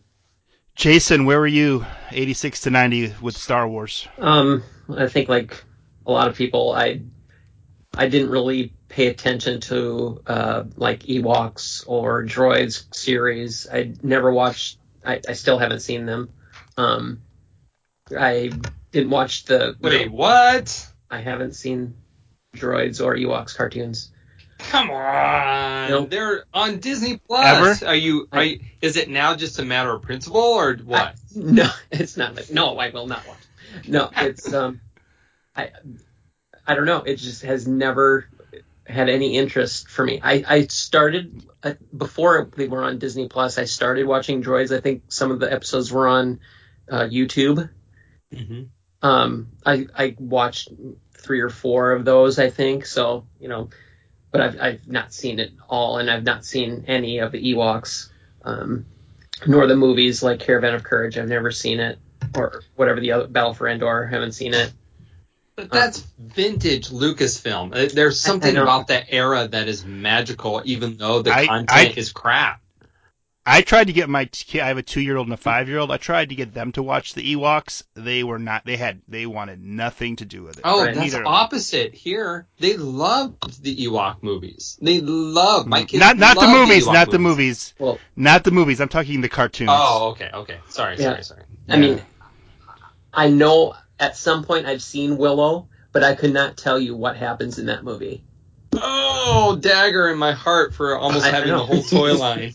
I have never seen Willow. Oh, double dagger. Neither have I. Yeah, no. I have no intention on ever I have no intention of ever watching Look at the Willow. truth coming out here. The only Lucasfilm movie I saw in the late 80s was Howard the Duck. Yep, saw Howard the Duck. I haven't seen that either. That was a real turd, too, by the way. that turned me up. Because of that, I didn't go see Tucker. Right. I haven't. What was the other one? Radioland Murders? Murder? Musicland, Murders, yeah. Radioland Murders. So, yeah. So, like, I was kind of out of the Star Wars. As far as collecting goes, there wasn't anything, so I wasn't really keeping up on any kind of media that might have tied into it, even like droids or Ewoks. I was into G.I. Joe a little bit, but in the late 80s, I was getting into skateboarding and cars and fighter jet model kits, stuff like that. So I still had all my stuff. I still have every bit of Star Wars stuff I had from when I was a kid today in this room that I'm in right now. But during that time period, it was just in my closet in shelves in there, just kind of out of sight, out of mind for the most part. The Star Wars things that I had out were replaced with, skateboarding posters and, crappy art, I don't know, stuff like that, movie poster art and stuff like that from, like Predator and all that kind of 80s era movies, I would say. So yeah, once 95, 96 rolled back around, I was back into it like I had never left, so. Jake? Well, 86 to 90, what were you doing with Star Wars? Anything?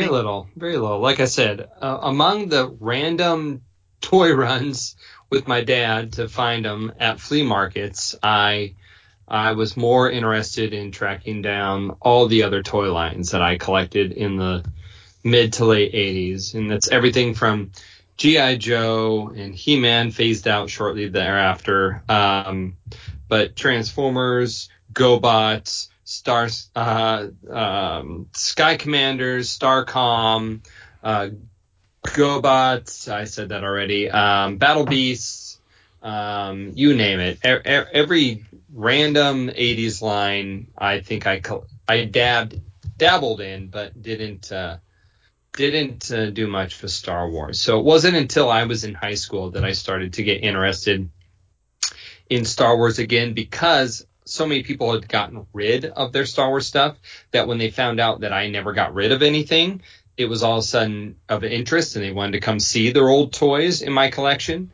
So I remember putting in my room, putting up the display, the micro collection, because that's an easy little collection to put up for display, and friends were really, really interested. And I remember in high school in the early 90s to staying in at lunch because my buddy and I decided to start to trivia challenge each other about Star Wars knowledge. And so I would go home and bust out my Rusty Miller, Star Wars trivia guide and practice up and watch the show movies and come and try to hit him with, numbers of Princess Leia's cell and things like that. So yeah, it wasn't really until high school that I decided to kind of get more back into the whole Star Wars thing. Mm-hmm.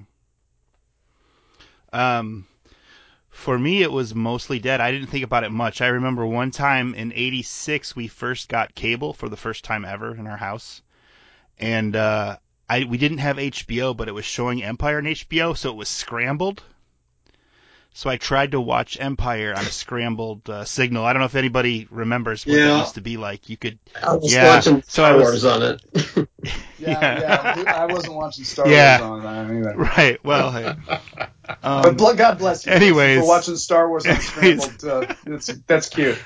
I was watching sweet. Empire Scrambled. I was watching Empire Scrambled, and I was trying to convince my mom to order HBO so I could watch it just unscrambled, and she wasn't going for it. She's like, "No, we just got cable. We don't need to, pay any more for whatever." She shut it down right there. And then I didn't really think about it much at all until I was one summer '89. I was at a college program in New York, and I was in a dorm room. I was still in high school, but I did some early college thing in New York, and somebody had the trilogy on VHS, and I would say like 10 or 20 of us just sat there and watched the whole trilogy. And it was really the first time since I was a kid that I really took it back in. And I remember thinking, if they ever make episode 1, 2, and 3, I'm going to buy every toy from it and everything possible. Like, I knew then, if this comes back, I'm going to be all in. I'd never considered it'd be back in 95, but that's about it as far as my memories of that time. And now fast forward to today, and we're talking about the Rancor coming out like 40 years later. Yeah. I mean, how this is good times. I mean, we all complain about it, and we all take it apart, and too expensive and what have you. But when you think about it, the fact that we're here on a podcast talking to each other about what we love so much, and then all these toys still coming out from the movies, just amazing. Yeah, who would have thought? In our middle ages, I think we're all middle-aged around, I won't speak for everyone, but I'm pretty sure we're all middle-aged men right now, that we're still buying toys from these movies. Yeah. Right, it's a good point. It's like, I think if the Rancor would have come out at a different time, I would have been more open to getting it. But like how it was mentioned, kind of circling back, it's having so many things come out at this time of the year when, especially if you've got family and kids that you're trying to, do something for the holidays, it's like stuff for me goes right off the top of the list. Sure. That's a completely selfish and splurge type of an item that I could swing far more easily in the summer, when there's less on. Yeah. Mm-hmm. And not to get too much back into this Rancor thing, but since you brought it up, should they have ended the campaign like after the holidays? Do you think that would have been maybe a wiser move, or do you think it doesn't matter? Statistically, people are broke as AF after the holidays. I suppose so. I don't know. I don't know that that's the best. You ran the campaign. Tax return to time. Tax refund day. Yeah, there you go. Yeah, exactly. Chris got it. That's about when the barge ended. Right. Middle of April. Yeah. Mm-hmm. All right. What was the next question on the list? Okay, so after 1990, Star Wars came creeping back with Timothy Zahn's Thrawn trilogy, and then the Dark Horse Comics Dark Empire. Tom, what did you think when these came out, and did it reawaken anything in you? Did you think much of it? I didn't really dig the Zahn books. I read one of them, the Truce at Bakura, I think, or whatever.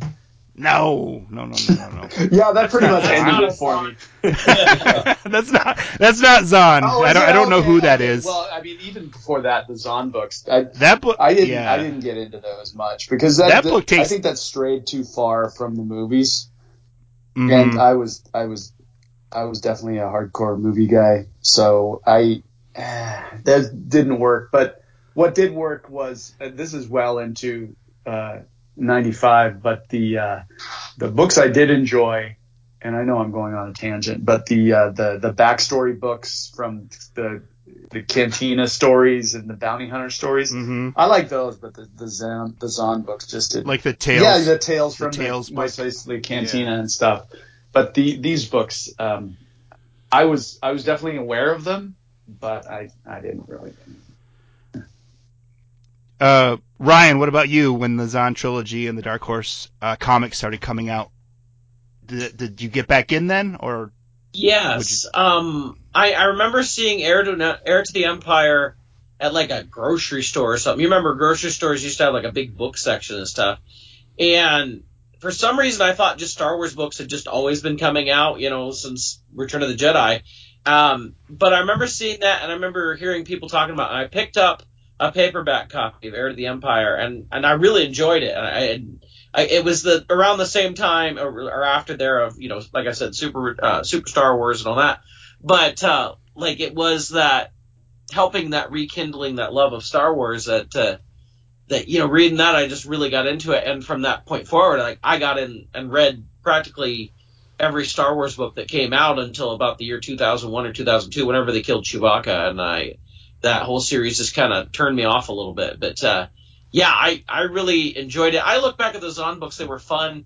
I'm not like a lot of people today who like hold them up, or they should make movies. I think some people need to go and reread those again, because there's a lot of weird stuff in those books. Like if we want to talk about weird clones in the current movies, like, we have a clone of Luke with an extra U in his name, and Joris Kaboth and all that. There's some weird things in the books, but they were really fun to just get your imagination going with Star Wars and think about, how these characters continued on, 5 years after Return of the Jedi and all that. And I enjoyed the heck out of it. Chris B, did the Zahn trilogy or the Dark Horse comics do anything for you when they came out they started in 1990? Well, it certainly put Star Wars back onto my radar for, that there was still Star Wars out there. I never was a fan of these books and stories. I remember specifically that I just couldn't stand the fact that Luke Skywalker had a girlfriend, I have to go back and read these. I actually bought the graphic novels a while ago, so I can go through them a little faster to catch up with the story. But back then, at least, all we had was the original trilogy back then, right? So, that's the Luke Skywalker that we knew back then, And I just didn't see that the story would go that way, the way, Timothy Zahn, put it. So, but, it's a long time ago. I looked into those, and maybe it's time to revisit now that a lot of people seem to think that the Bad Batch might even, go into that route and have some throwbacks to that storyline. Maybe be interesting to go back and see if that's actually the case. So it didn't really do a whole lot for me. The weird thing is, every time I see Timothy Zahn at a convention, and he's at a lot of different conventions, right? I think I've seen him like 10 times over the years, and every time I see him, I'm like, yeah, man, I just never really connected with your stories, That's and he's got these huge lines and everything, but I always feel like, it's not. I never got into it. You said that to him? No, of course not. You said that to him? No. Oh, okay. No. Okay. He was actually a convention guest back in '97. That was the first Star Wars convention I ever went to. That was in Munich. Steve Sansweet was there, and Howie Weed, who played the Wampa in the special editions, and Anthony Daniels was there, and Lorne Peterson was there. So they had a bunch of stars from the movies, and Timothy Zahn was one of them back then. So he was definitely getting a lot of attention back then already. So that was in '97, I think it was. Tom, I think you need to take your Trusa Bakura copy and have Timothy Zahn sign it.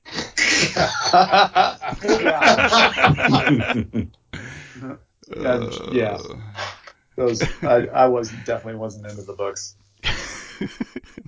Matt, what did you think about the Zahn trilogy when it came out and the Dark Horse, Dark Empire stuff? Well, I didn't even know about Dark Empire until years later.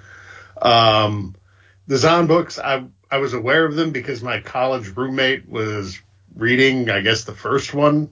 I don't know when, during college. And he was really into it and wanted us, they were like, let's go out, let's go do stuff. And he's like, no, I'm reading this book.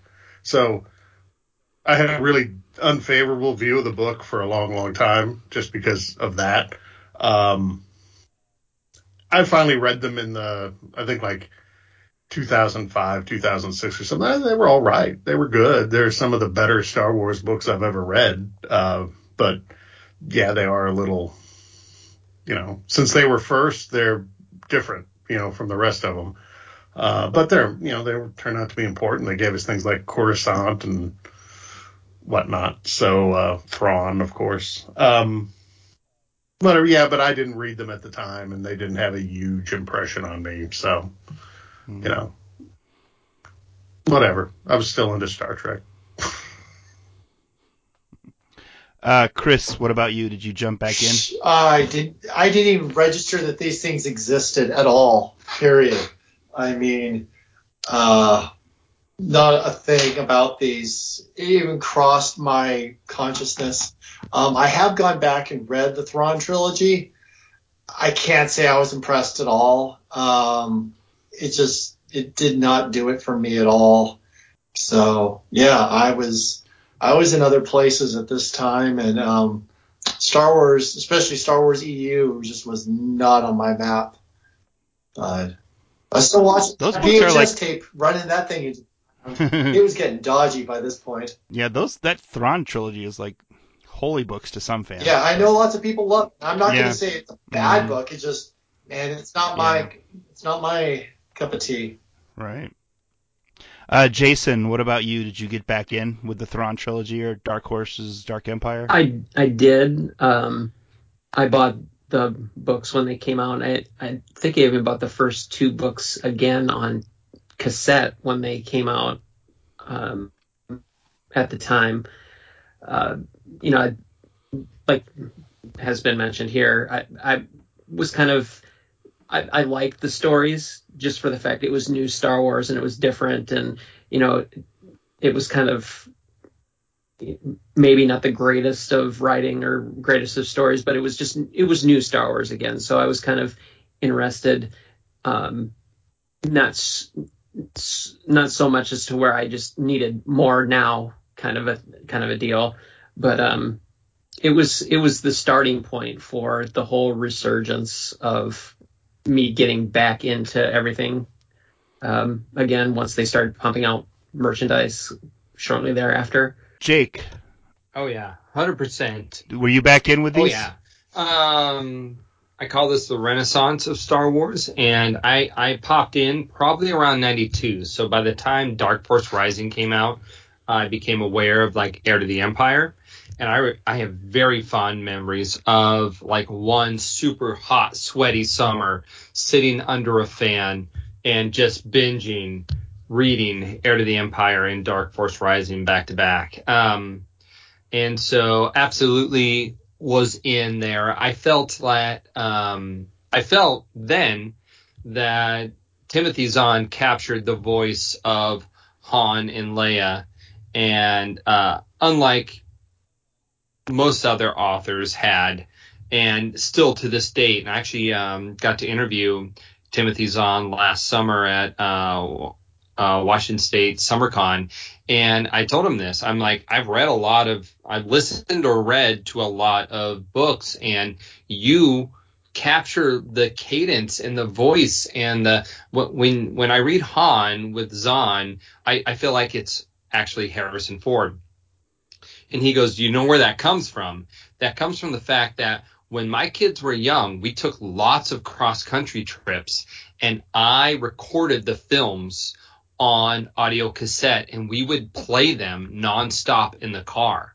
And so we just all got used to hearing the movies on tape as we traveled across the country.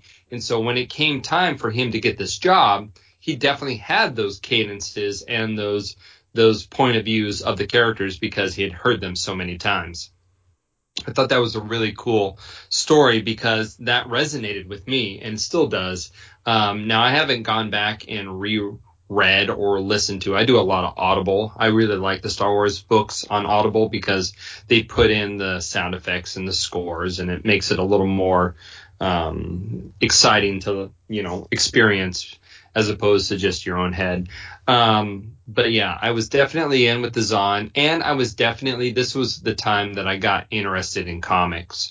I had a buddy in middle school who introduced me to both Teenage Mutant Ninja Turtles and X-Men at the same time. And then that was right when Star Wars started coming out. So I started kind of opening up to comics, and now it's 2021 and I'm still reading comics weekly and monthly. And so definitely both of these campaigns, the comics and the novels, were a big turning point for me where I went deep into Star Wars after this. And so when we talk about the lines and merchandise that came after, I was all in because of these media, for sure. Mm-hmm. All right. I remember I was a freshman in college. I think it was fall of '91, and I saw Heir to the Empire, the hardcover. I think it was B.B. Dalton, or one of those Walden Books, or one of those bookstores that used to exist inside malls.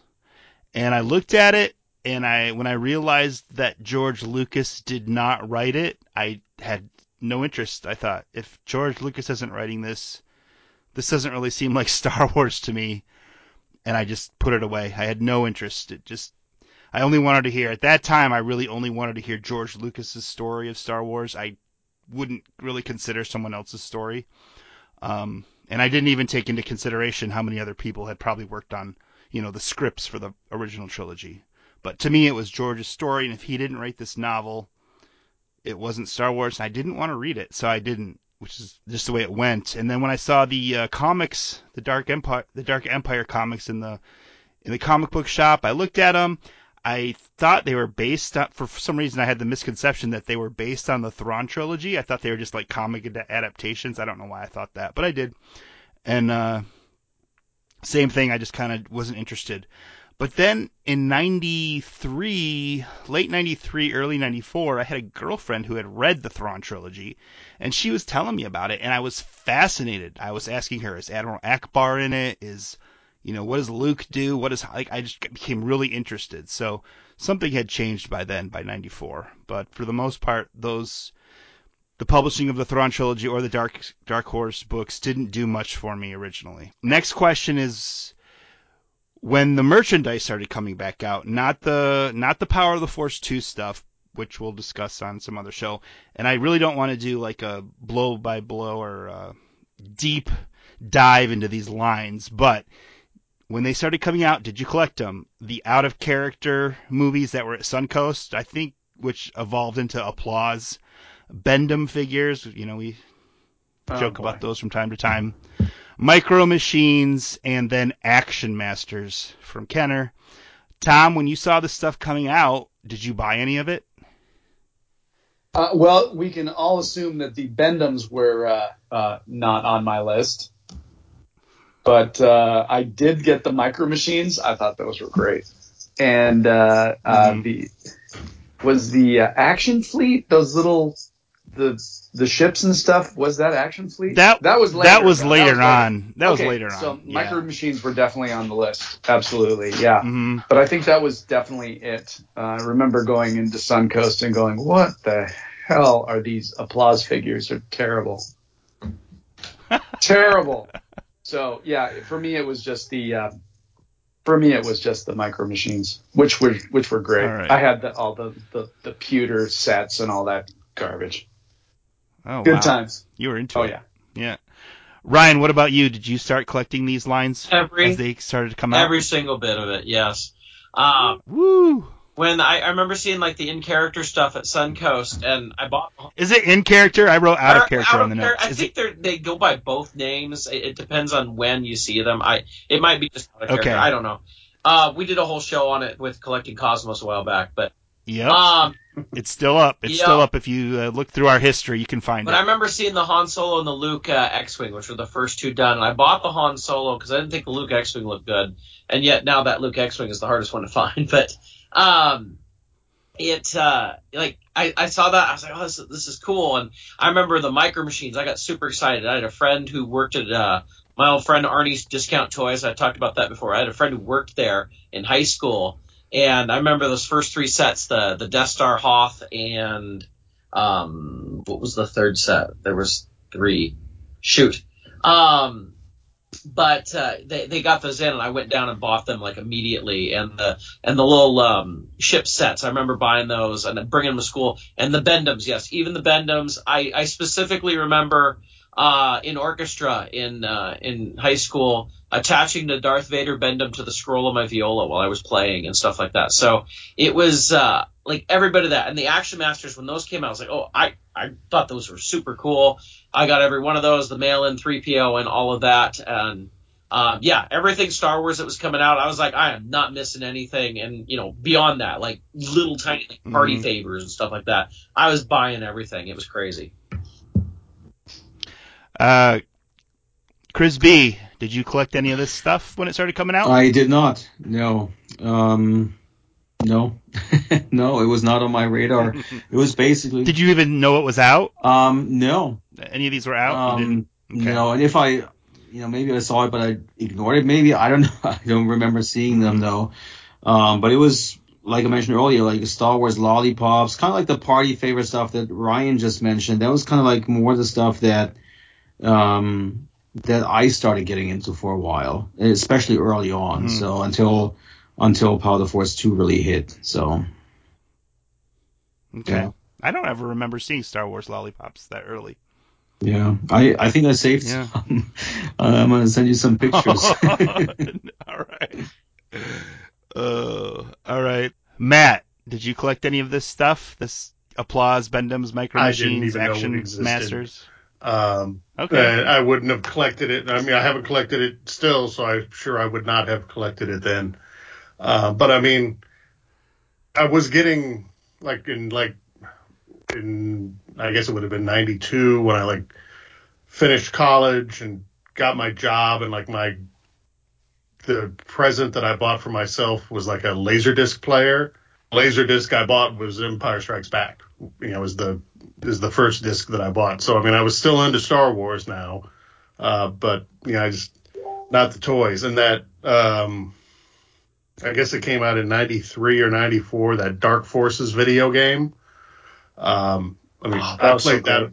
I played that a lot. That on the PC. Me too. So, me too. I mean, I was doing that game was. That game was hard, or my computer wouldn't run it properly. I don't know which. Well, it was. I don't know. It was like Doom, right? It was. I think Dark Forces came out in 95. I think. All I know is I was living overseas. That was the other thing. And until late 95, I was out of the country. So a lot of this stuff I just wouldn't have known about, even if I had been, just because I wasn't around. So, the toy stuff I would not have. I mean, this particular toy stuff I would not have cared about even if I saw it. Surprised you didn't pick up the definitive edition, Matt. On Laserdisc? Laserdisc, yeah. Yeah, well, when I bought it, when I got my Laserdisc, that wasn't out yet. Oh, okay. And by the time that came out, I already had Empire and Star Wars on Laserdisc, so I didn't want to buy them again. That's funny you mentioned buying a Laserdisc because of that, because I bought one because of the definitive collection. So yeah, I mean, if it had been 6 months later or something, I would have been the same way. Yeah, they weren't out yet.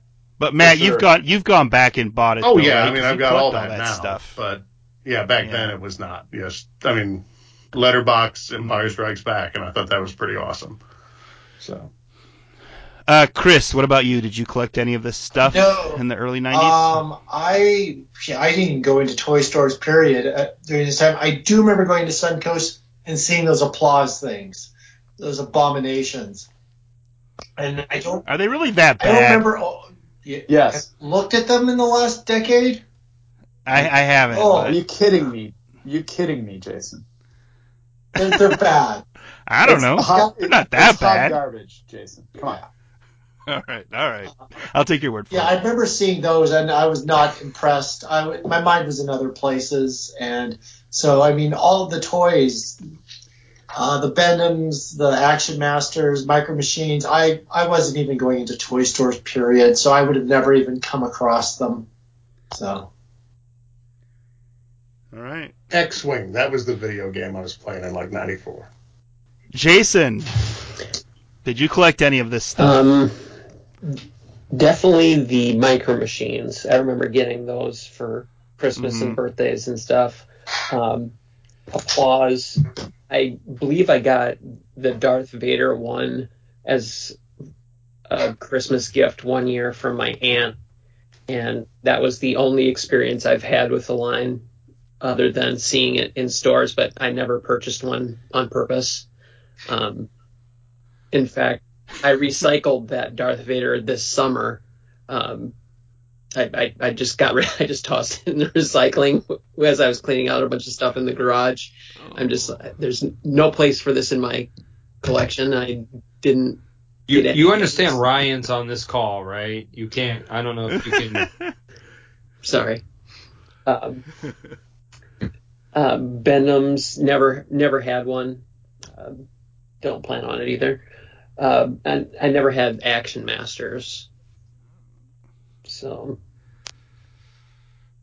If this was testing the waters for Star Wars merchandise, this was pretty weak stuff.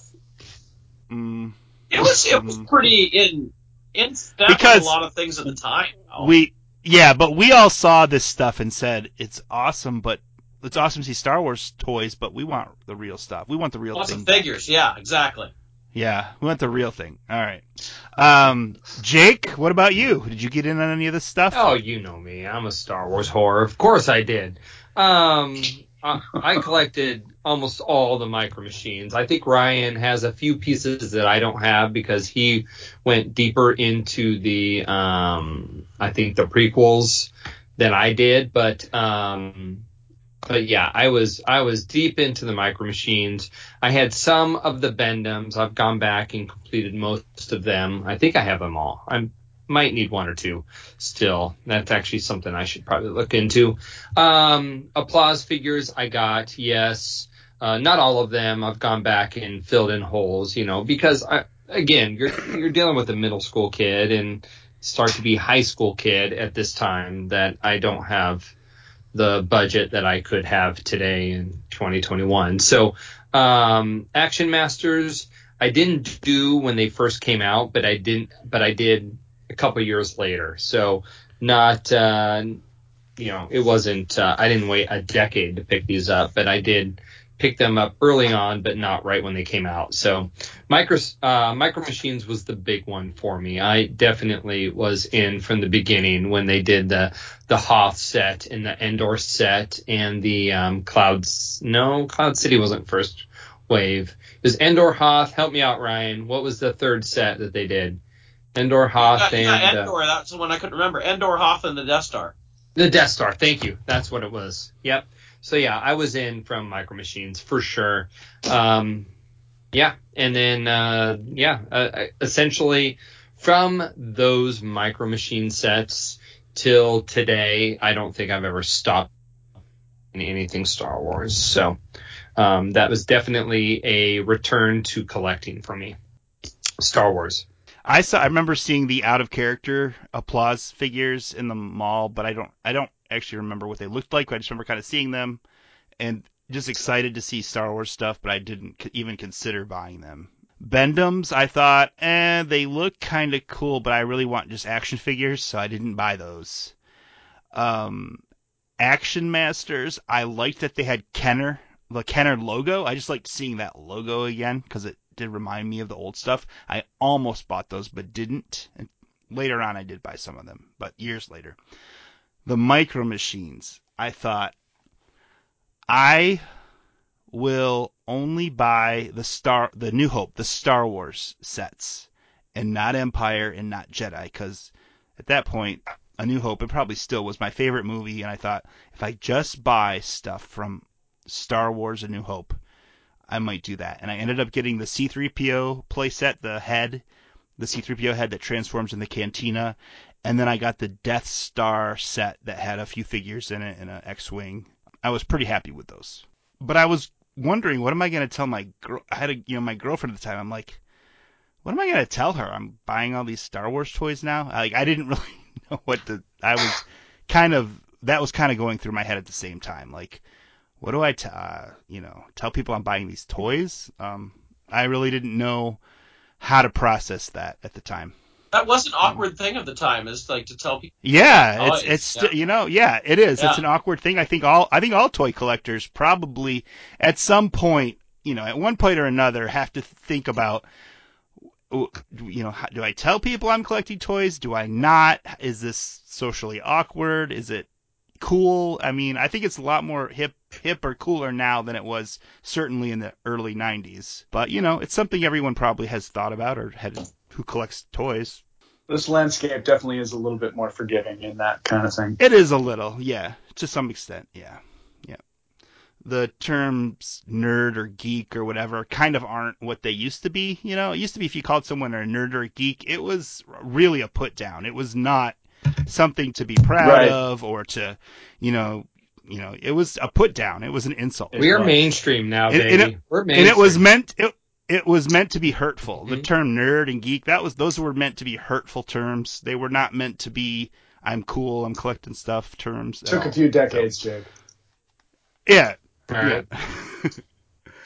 All right. We've arrived. So then, arrived. Finally, last question on the list. I kind of messed with the letters. I kind of screwed up on the list I sent you guys. At least some of you guys. But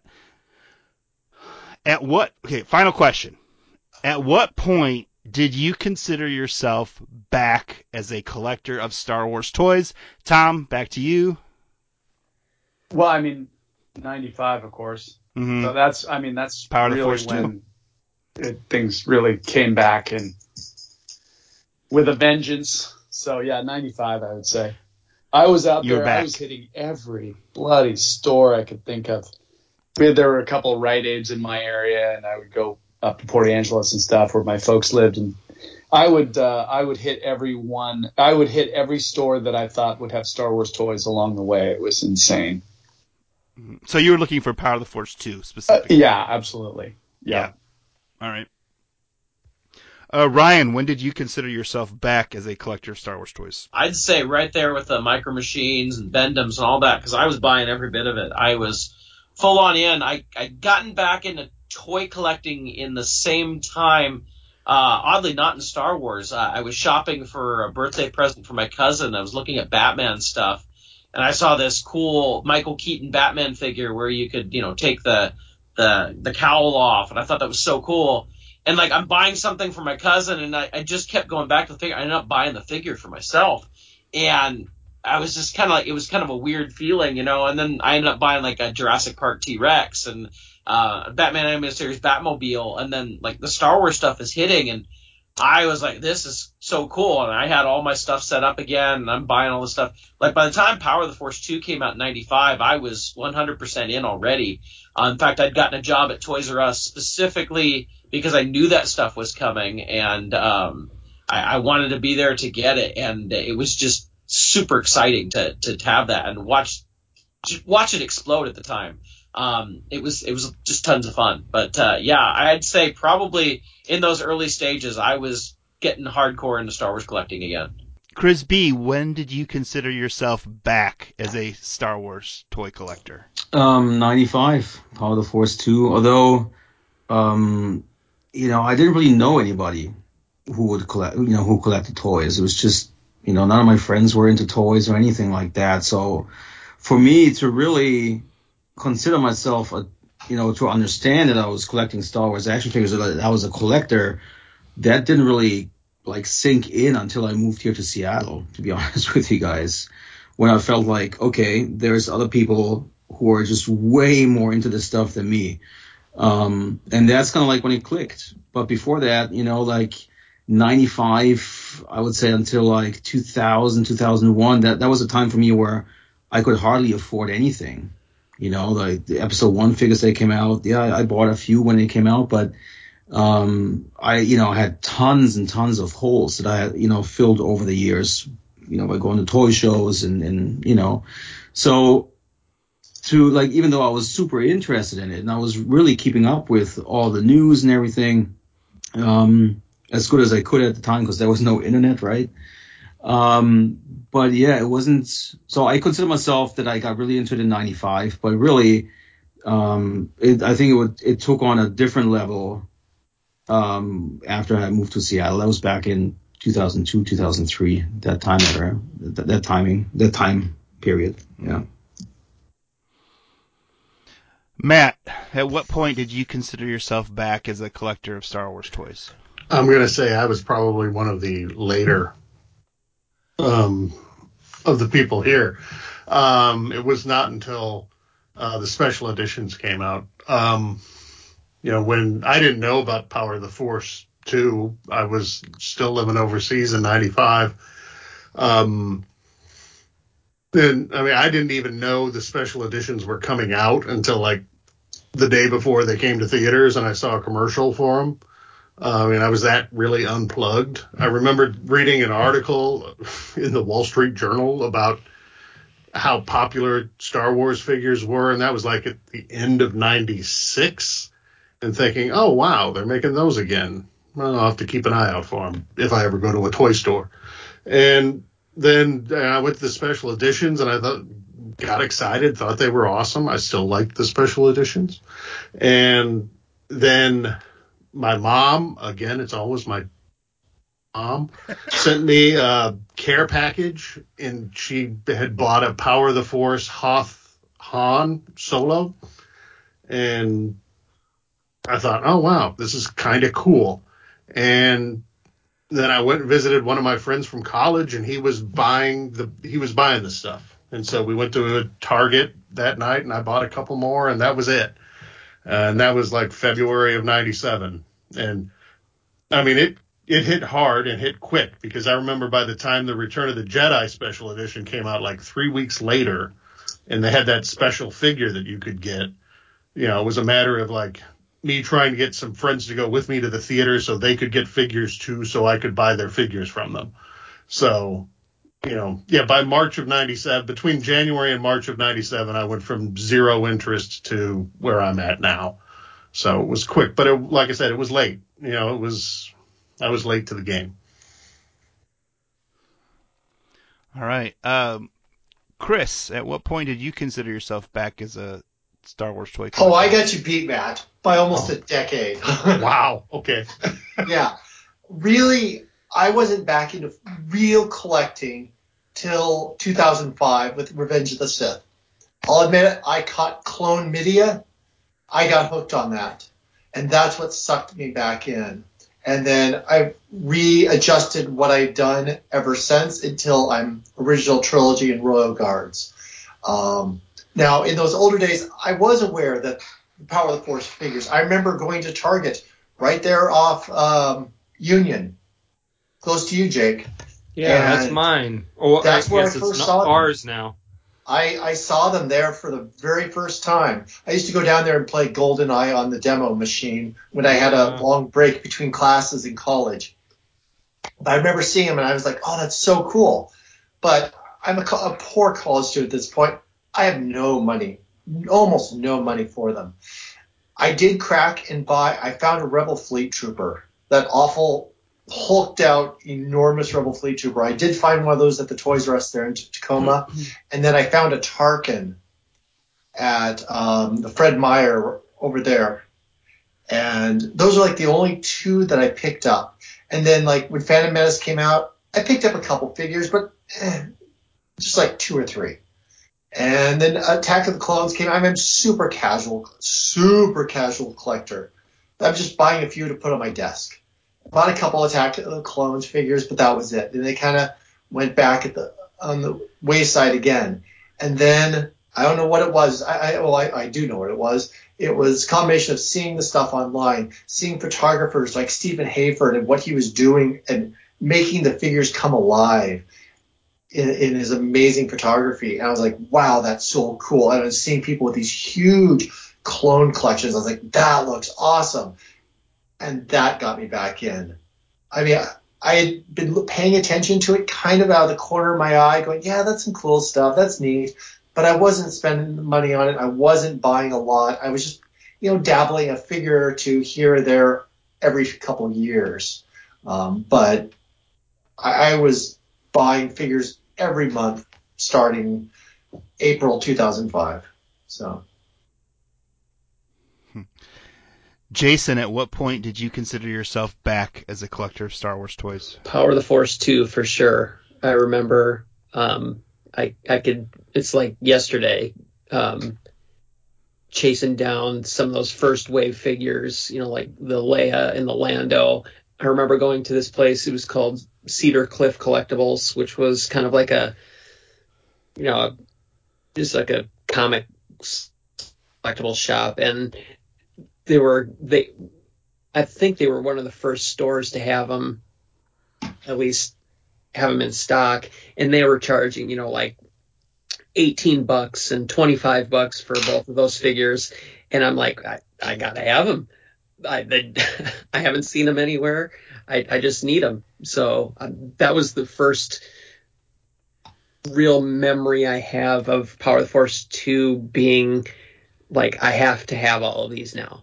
And it just snowballed, obviously, from there.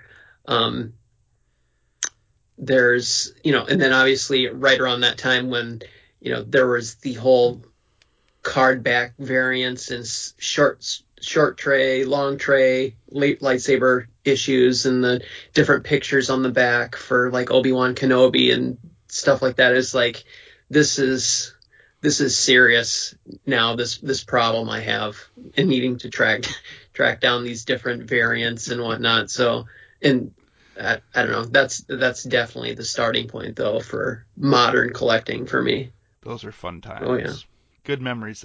And Jake, when did you consider yourself back as a collector of Star Wars toys? I think, I already said I collected the Micro Machines, and I was pretty thorough on those.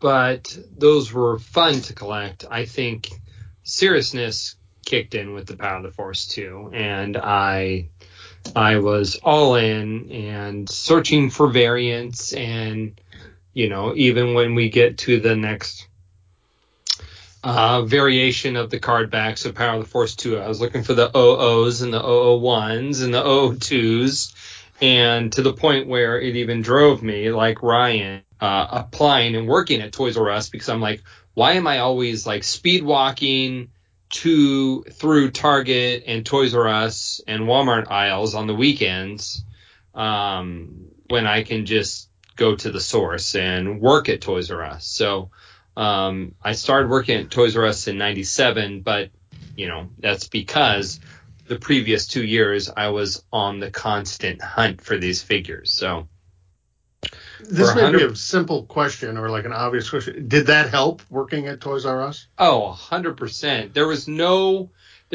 employee discount when Ryan and I worked for Toys R Us. That was something that came on afterwards. That was the 90s. Yeah, it was late 90s. Yeah. And so what, at least in my store, Ryan, and you can tell me if it was the same in your store, you get first dibs at whatever comes off the truck. So absolutely. Jake. You would always want to unload the truck. Okay. So those theories were always true, that the employee. So that's why first. That's why we couldn't find the absolutely the slave Leias and the Tarkin and the Princess Leia. So like Zero. There's truth to that, and yet like we sold through it so fast. Like there was a few employees that would be buying it, but like when at Linwood Toys R Us, like for a while when I was there, we were the #1 store on the West Coast. We would, like, some of us would grab our stuff, but we'd be putting loads of stuff out on the aisles as well, and constantly getting stuff out there. It was just selling so dang fast. It was crazy. Absolutely. It was weird because, like I said, I just did the toy show in my former Toys R Us. I still knew the page number. I can get on the phone and page the overall toy. The toy show I could page.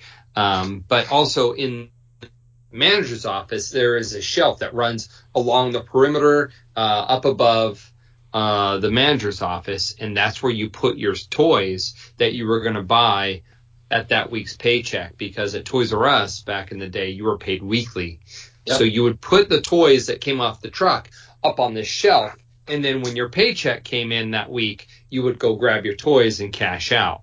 So that was the perk at working at Toys R Us, and it was helpful, but at the same time it wasn't, because back then, and Ryan, you can confirm or deny this, different companies got different waves at different times. So sometimes when the next wave of figures came out, Toys R Us would get it first, but then the next wave, Target would get first, and then Walmart would get first, and then it would cycle back to Toys R Us. So it was kind of like, you still had to toy hunt and go on toy runs, because it wasn't necessarily always coming to Toys R Us first. But back then we had a really cool thing in the area, that we had a distribution center for Toys R Us in Kent. And so stuff would come off the boats right here in Seattle and go right to the distribution center in Kent. And we get stuff first. I've talked before about as far as I could tell, we were one of the first stores to get Power of the Force 2 in August '95. I was on the Rec Art Star Wars groups on the old message boards and stuff, and I was posting. People didn't believe that I had it, and I had no way to take pictures of it at the time and post it. You really couldn't. But, people didn't believe that they were actually out already, but that was kind of a cool thing in our areas that we would not only be able to get it, sometimes it'd be first in the nation because of the port and the Kent distribution center. When they took away that Kent distribution center, I think they moved it to California or something. That's when we started seeing things less and less sooner. I probably started shopping at Target a little bit more at that time, but for a long time I stuck to only Toys R Us. Just an update. Chris B sent me a photo of these lollipops. The box looks like it's got definitely that 90s Star Wars logo with looks to be a Return of the Jedi Darth Vader, and it says it's a lollipop, and it comes with a sticker, and it's called a fantasy ball. Ooh. So, Chris B, what were these fantasy balls like? Did you enjoy them? Oh man, I don't remember honestly. Like most of them, I actually kept in the packaging. Was this in Germany that you got these, or U.S.? Yeah, I got those in Germany. Okay, I don't know if that was like 94, 5, or 6. It was somewhere around there. It's definitely got that pre-special edition Star Wars 90s logo. Yeah. Yep. Oh, these look cool. Maybe I would have bought a fantasy ball if I would have seen these in the store. Yeah. Don't look up. Don't search fantasy ball on eBay. You might get something different. Yeah.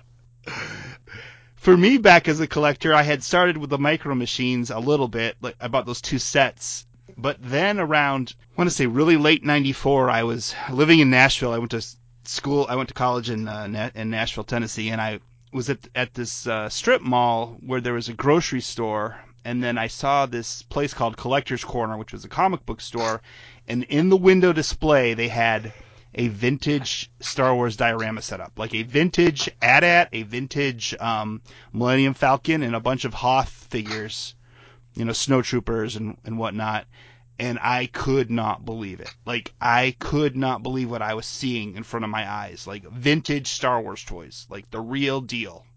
And so I went in, I bought a couple figures. I bought a Han Solo, Star Wars, A New Hope Han Solo, and a Greedo figure. And I was like, I'm going to buy all the Star Wars figures. Then I'm going to buy all the Empire figures. And then I'm going to buy all the Return of the Jedi figures. I was going to collect my way, through the line that way. That turned out to be a huge mistake. I should have started with droids or Ewoks or Power of the Force, but I could not believe it. So that's when I was really considered myself back. And then, of course, later in '95 when the Power of the Force 2 figures, I saw those first in a magazine, either Star Wars Insider probably, or what was the Topps magazine? Star Wars Galaxy? Galaxy. Yeah, one of those Collector. 2 magazines. That's when I was for sure back in. I've never stopped since. We were all back, Jason. But we were all back. We were all back. And that's where we'll leave the story for this episode. We're all back. We're not all backing things, but we're all back. No, we're all back. I'm still trying to figure out how a Rancor can poop out a Tauntaun skull. That's amazing to me. Well, the Rancor anus stretches. So, okay. I knew you. Okay, here's the thought. You were going to take the bait, Jake. I knew it was you. Where's the close-up shots from Hasbro of the Rancor's butt for us there? Yeah. Taking it to the usual levels. Episode 100 will be the final episode. Yeah. Due to fan cancellation. You never know. You never know. This is it. We end on 100. When I heard Tom was back, I'm not going to listen. Yes, there will be someone that will say, Tom's on, I'm not listening to this one. But there's other people that will only, Tom, at the same time, there's people who will really only listen to the episodes that you're on. Like, if you're not on it, they don't. I hope that's true. So, and our old episodes, there's now 100. They get a lot of downloads still. That's even awesome. The real old ones. That's good.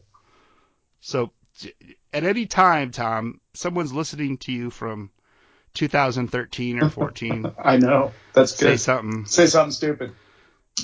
Yeah, exactly. Well, that's not going to change. No. Okay, final thoughts. Tom, back to you. Star Wars is forever? Something like that.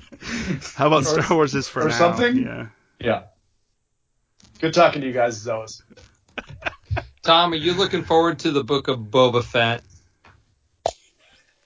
I think I'm looking forward to, if they really, really go with the Obi-Wan series, I could be down with that. I'm not, the Boba Fett thing is cool. I'm digging the Mandalorian, but I don't know. I'll watch it. I'll definitely watch it, but I'm not as excited as I might be for a definite Obi-Wan release.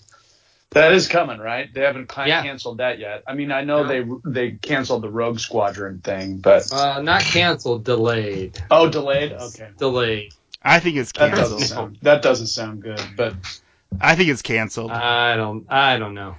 Which is sad because my son and I have been talking about it for a year now. He's been hyped. He's been excited. I've been incredibly satisfied with the Mandalorian so far, so I'll watch whatever they throw out. Yeah, well, Book of Boba Fett is the continuation, the most recent continuation of that story. So, yeah, that's the newest Star Wars media we're getting here at the end of this year. So that's fine. I'll take it. Ryan, final thoughts on the Dark Times? You know, I think Chris Moorhead said it at one point, like, I wish I knew, you know, when you have these great times, like we look back at 2008 to 2012, and it was kind of that golden age of Star Wars collecting. You know, I wish I knew when these so I could appreciate it. And, you know, talking about this tonight reminded me that, like, one of the great things that I have is I just always feel like I just always love it. And so it's like I enjoy it as we go through. And I look back at, like, you know, things like Bendums and Action Masters. Yeah, a lot of that is not great stuff and applause and that. But it was just so cool to get that stuff at the time. And it was fun. It was fun to have Star Wars again, that I just really appreciated it, that I never worried about it. But I remember, like, you can go to 2008 and all the great stuff we had there. How many times were there just people complaining about this and that? Oh, they didn't make this, or they should have made that, or they should have done this differently, or this sculpt is a little bit off. Like, no matter what time and what era you go through, people will complain about everything. But honestly, if you can find those times and just enjoy it, you'll really, really and find that you enjoy it when you have those great times. I remember 2008 as being so much fun, but yeah, like, even back then, like, Bendums, like, yeah, they're not great, but my gosh, it was fun to get them and buy Star Wars stuff again. Chris B., final thoughts on the Dark Times?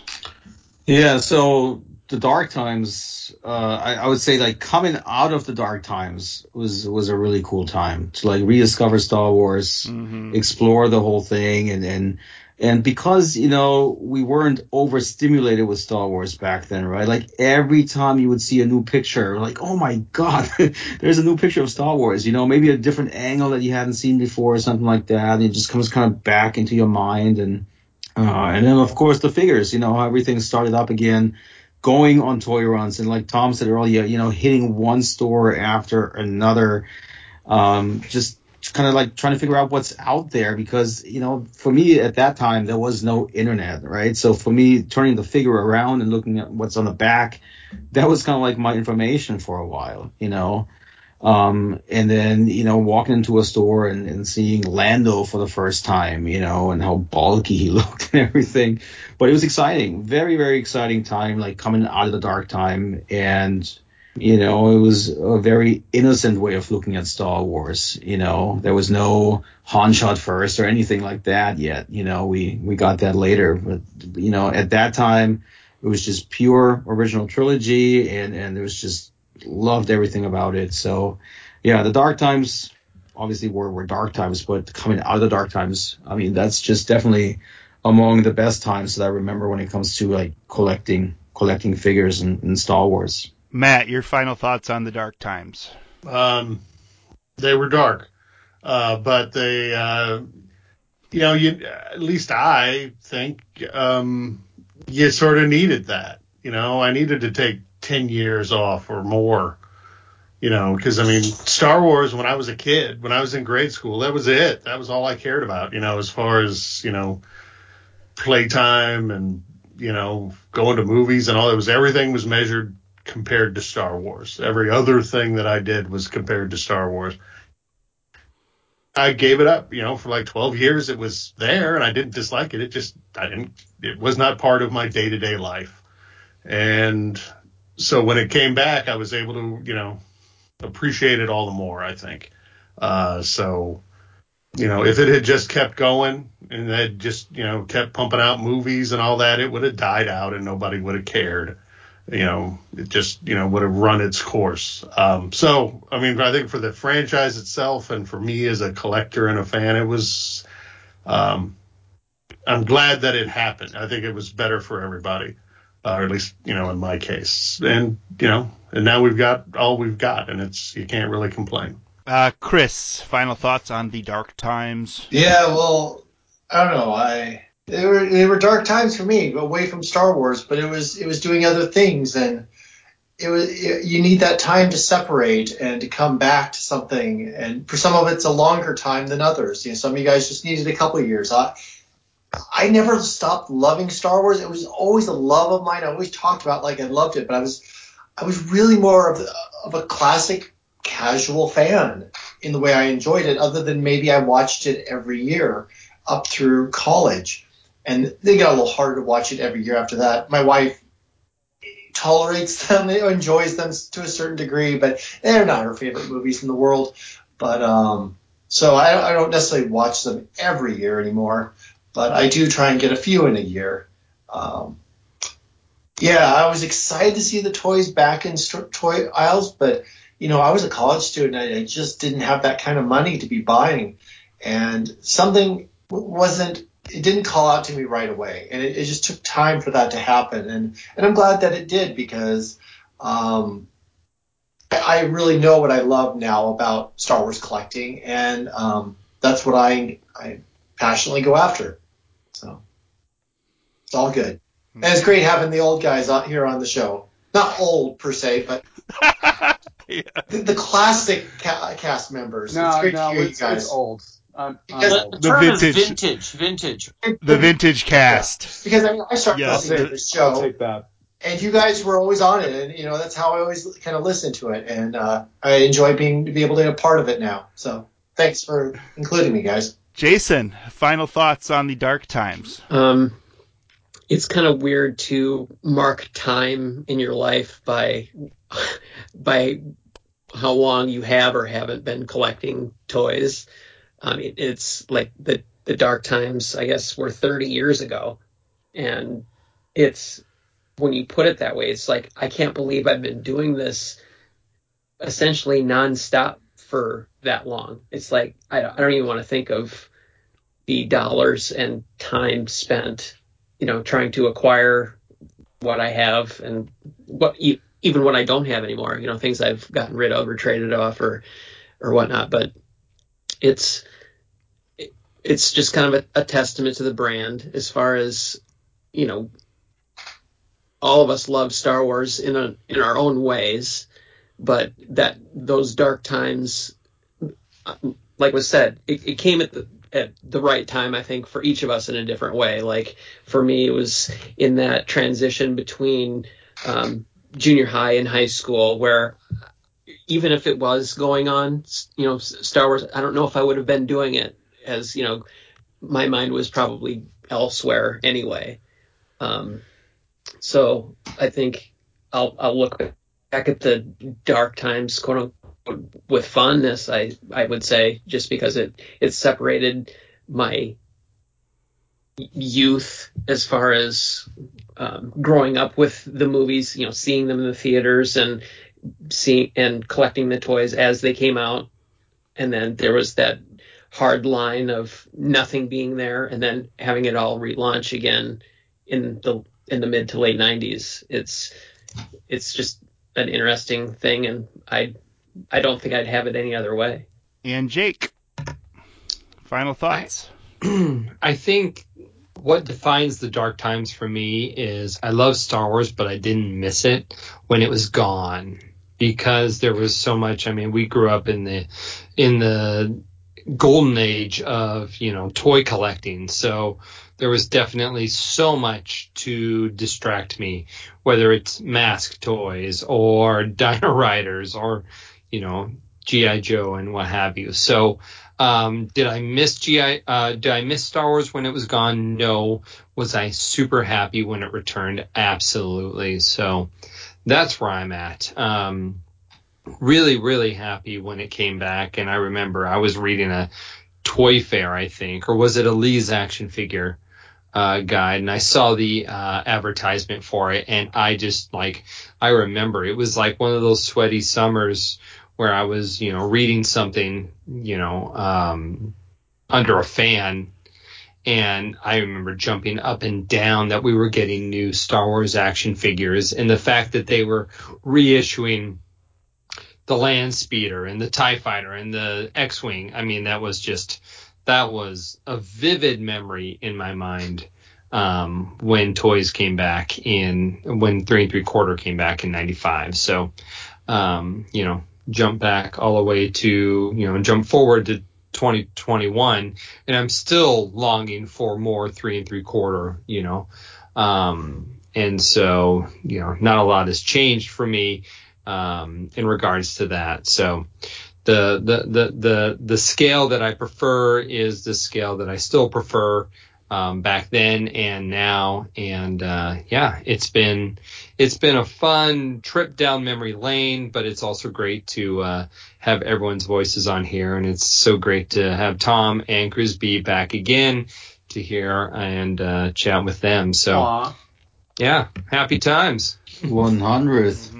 Right? So right? Amazing. 100 episodes. During the dark times, I don't often remember my dreams. Like, they don't stick with me. But I remember in the late 80s, maybe around 1990, I had a dream that I was at Kmart. And there were pegs and pegs of Star Wars figures. I still have those dreams. Oh, and I was like trying to get as many as I could in my hands. I didn't even have a cart, but I still remember this dream so vividly.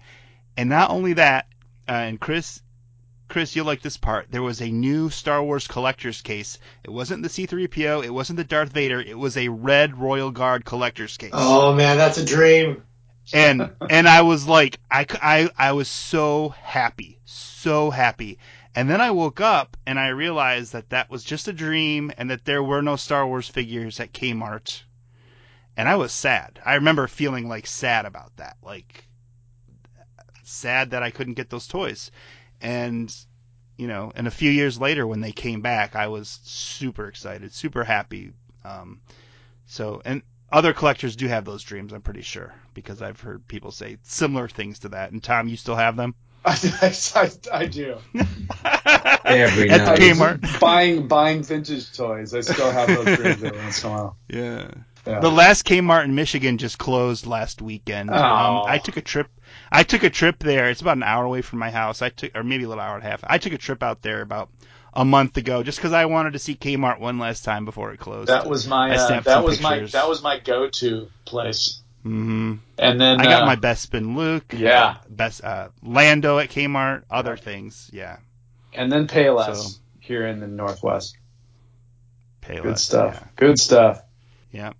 I do want to thank everyone for being on the show. 100 episodes. Man, I know Galaxy of Toys has no schedule, so, some years there have been more episodes than others, but I appreciate everyone who's stuck with us and listened, and I really appreciate everyone who's hosted the show with me all these years. So, from igrewupstarwars.com, Tom, thank you for being on. Thanks, everybody. Good talking to you guys all the time. I love it. Mm-hmm. Thank you. Mr. BYZ, Mr. Byzy on YouTube. Ryan, thank you so much for being on. This has been a pleasure to talk with everybody here and, talk to some of our old hosts, Tom and Chris here, as well as our kind of current lineup. It's been a lot of fun just to go back in time to when we were gearing back up with Star Wars. It's been great. Yeah. And from galacticfigures.com, and Chris, you've rebranded in the last few months, so. Yeah. Tell us about that. Just changed the name basically. It was something on my to-do list that I wanted to do for probably 10 years. Actually, when I started the website back in 2004, it was just a school project. And I just needed a domain name back then. And Attack of the Clones was just still in my head back then. You know, it was 2004. At the time, I always loved that line that Anakin delivers, and that's where that came from. But, I've had some legal issues over the years, and it's always been, it's been, the bigger the site's grown, basically. That's, over the last few years. I've had a few issues with that, and I thought, okay, it's time to just go ahead and change the name, and that's where that comes from. I had I put out some merchandise for people who follow me and who love the website and look up figures and stuff. And I've never offered merchandise before, so I worked with a whole bunch of designers to come up with some designs for the site and everything. And it took me months to work on that. And then once I put that up onto the shop, it was just one of those generic, merchandise providers, and they pulled the whole store down. Like, the first thing I uploaded was just the Jedi Business Talk podcast logo, and that's just a simple round logo with just the text in it. There's nothing else in it, and they just straight out said, no, you can't do that. And I just felt so limited with what I could do. And then, with some other legal issues which I'm not allowed to talk about. That just kind of like all just piled up, and I was like, okay, I'll just change the name. And, it takes a little bit getting used to, but, it is what it is now. Same thing, just different name. And, But still, you said. Online today. Jedi Business. Oh, boy. Let's send that bastard a cease and desist letter. But you said 2004, man, but that's 17 years of putting out Star Wars action figure content. That's pretty awesome, though, huh? Yeah. Hey, Chris, was it hard to transfer your whole database to another site, or was it or is it not that hard? Technically for me, no. Like, locally, that stuff, no. Once you have third-party stuff like, Google indexing, Facebook name change, Instagram, and that kinds of stuff. It's kind of like you can apply for it and change it, but then you have to wait until they make the change, and then it's out of your control, and in some cases it just takes a while. Like, I just changed the podcast logo. It took forever for Apple to actually change the logo because it was just cached on their end. Everybody else changed it apparently, but took a while. So it's those kinds of things where it takes time. It's not hard. It's just it takes a while. All right, well, check it out, galacticfigures.com, an excellent action figure database. If you're everything, it's all there. I think there's even a couple of my figures on there somewhere. There are, yeah. I think everybody here has some figures on from back in the day. Chris, if you put in Jedi Business, does it still redirect, or is it gone? It's still there. Oh, okay. So, yeah. Yeah, well, Jason, thanks for having me on, and congratulations to 100 episodes. All right. And you can also find Chris on GFT, Galactic Figure Talk, wherever you get your podcasts. It's there. Okay, from this week in Star Wars, Matt Fox. Very glad, to be a part of the show for the, part of the time that I was. And it's, it's fun to be on the show with all the originals that I remember listening to back when you guys started up, saying, wow, they're doing a podcast just about toys, and that's what I want to be doing. And, lo and behold. Great. Congrats to you for doing the 100 episodes. You do all the work behind the scenes that make the show actually occur, Jason. So thanks to you, and looking forward to 100 more. All right. That'll be in the year 2030 something, right? Some of us will be dead by then. Nah. We'll have our HasLab Rancor. Yeah. We'll have our HasLab Gungan sub. Our HasLab. What else? What other HasLab things will we have by then? No, the Rancor one will still be running. They'll just. I was going to say. We're giving you 2 more weeks. Come on, get those in. All right. Okay. Emperor's Royal Guard Collector Extraordinaire, Chris Moorhead. Thank you, Chris, for being on episode 100. Thank you, Jason, for all your work. It's actually not much work, except when Tom's on. There's a little more editing involved. Yeah, that's really true. Wondering what you omitted in this episode. And Jason from yakface.com. You get all the scoops, and you've probably been our most frequent guest, I would think. Yeah. At least in the last. Yeah. Yeah, I appreciate being on every time, and I obviously I love talking toys with all you guys, and congrats on 100 episodes, and I'll gladly come back for more. So yeah. All right. And last but not least, from Forlom to Zuckus.com, Jake Stevens. Thank you, Jake. You've been on many episodes. Man. Yeah, I think I was. I don't have a tally of who's been on how many, and I don't keep track. You've been on a lot. I used to keep a database, but so many databases can exist in one man's mind. I think I was your second guest on the show. Yeah, I think Jerry from Star Wars Action News, or from Star Wars Action News was the very first guest. That or Daniel Pickett. And then once he was on, I'm like, we're legit. We had a right. Yeah. We're doing it. We're doing it. Yeah, no, it was awesome. And I don't know if I ever told you this, Jason, but you were definitely. I would think we were at a Sarlacc meeting. You were mentioning that you just were putting together or had just started Galaxy of Toys, and I was like, dang it, that is exactly what. Forget it. I'm doing it. And I remember that week is when I made the call to GoDaddy and was like, I need a website. It was finally, I think, because I was flirting with it for a while, and then finally you said, we're going hard with this. And then I was like, well, I'm going to go hard with this too. It was definitely right there in 2012, 2013 that. Yeah. I still have the notes from because I originally wanted to, and 2012 is when Disney announced they were going to do more movies. I'm like, well, I want to get in on this podcasting thing because this is going to be around. In 2012, I thought Star Wars might be going out. Well, yeah, for a while. And that was the thing. That was the. I mean, I know that was the impetus for me was that I kept going to all the sites that we had always gone to for Star Wars action figure content, and they weren't writing anything because they weren't making any figures, and it wasn't exciting, and people were only... it was Angry Birds. Yeah, it was Angry Birds, or it was high-end stuff, right? People were only talking about high-end stuff, and I'm like, I don't care about those things, so why don't I start writing about things that I do like, and talking about things I do like, and which was Star Wars action figures. So, yeah, you were definitely an inspiration, and here we are. Many years later, still doing it, and always hoping for more.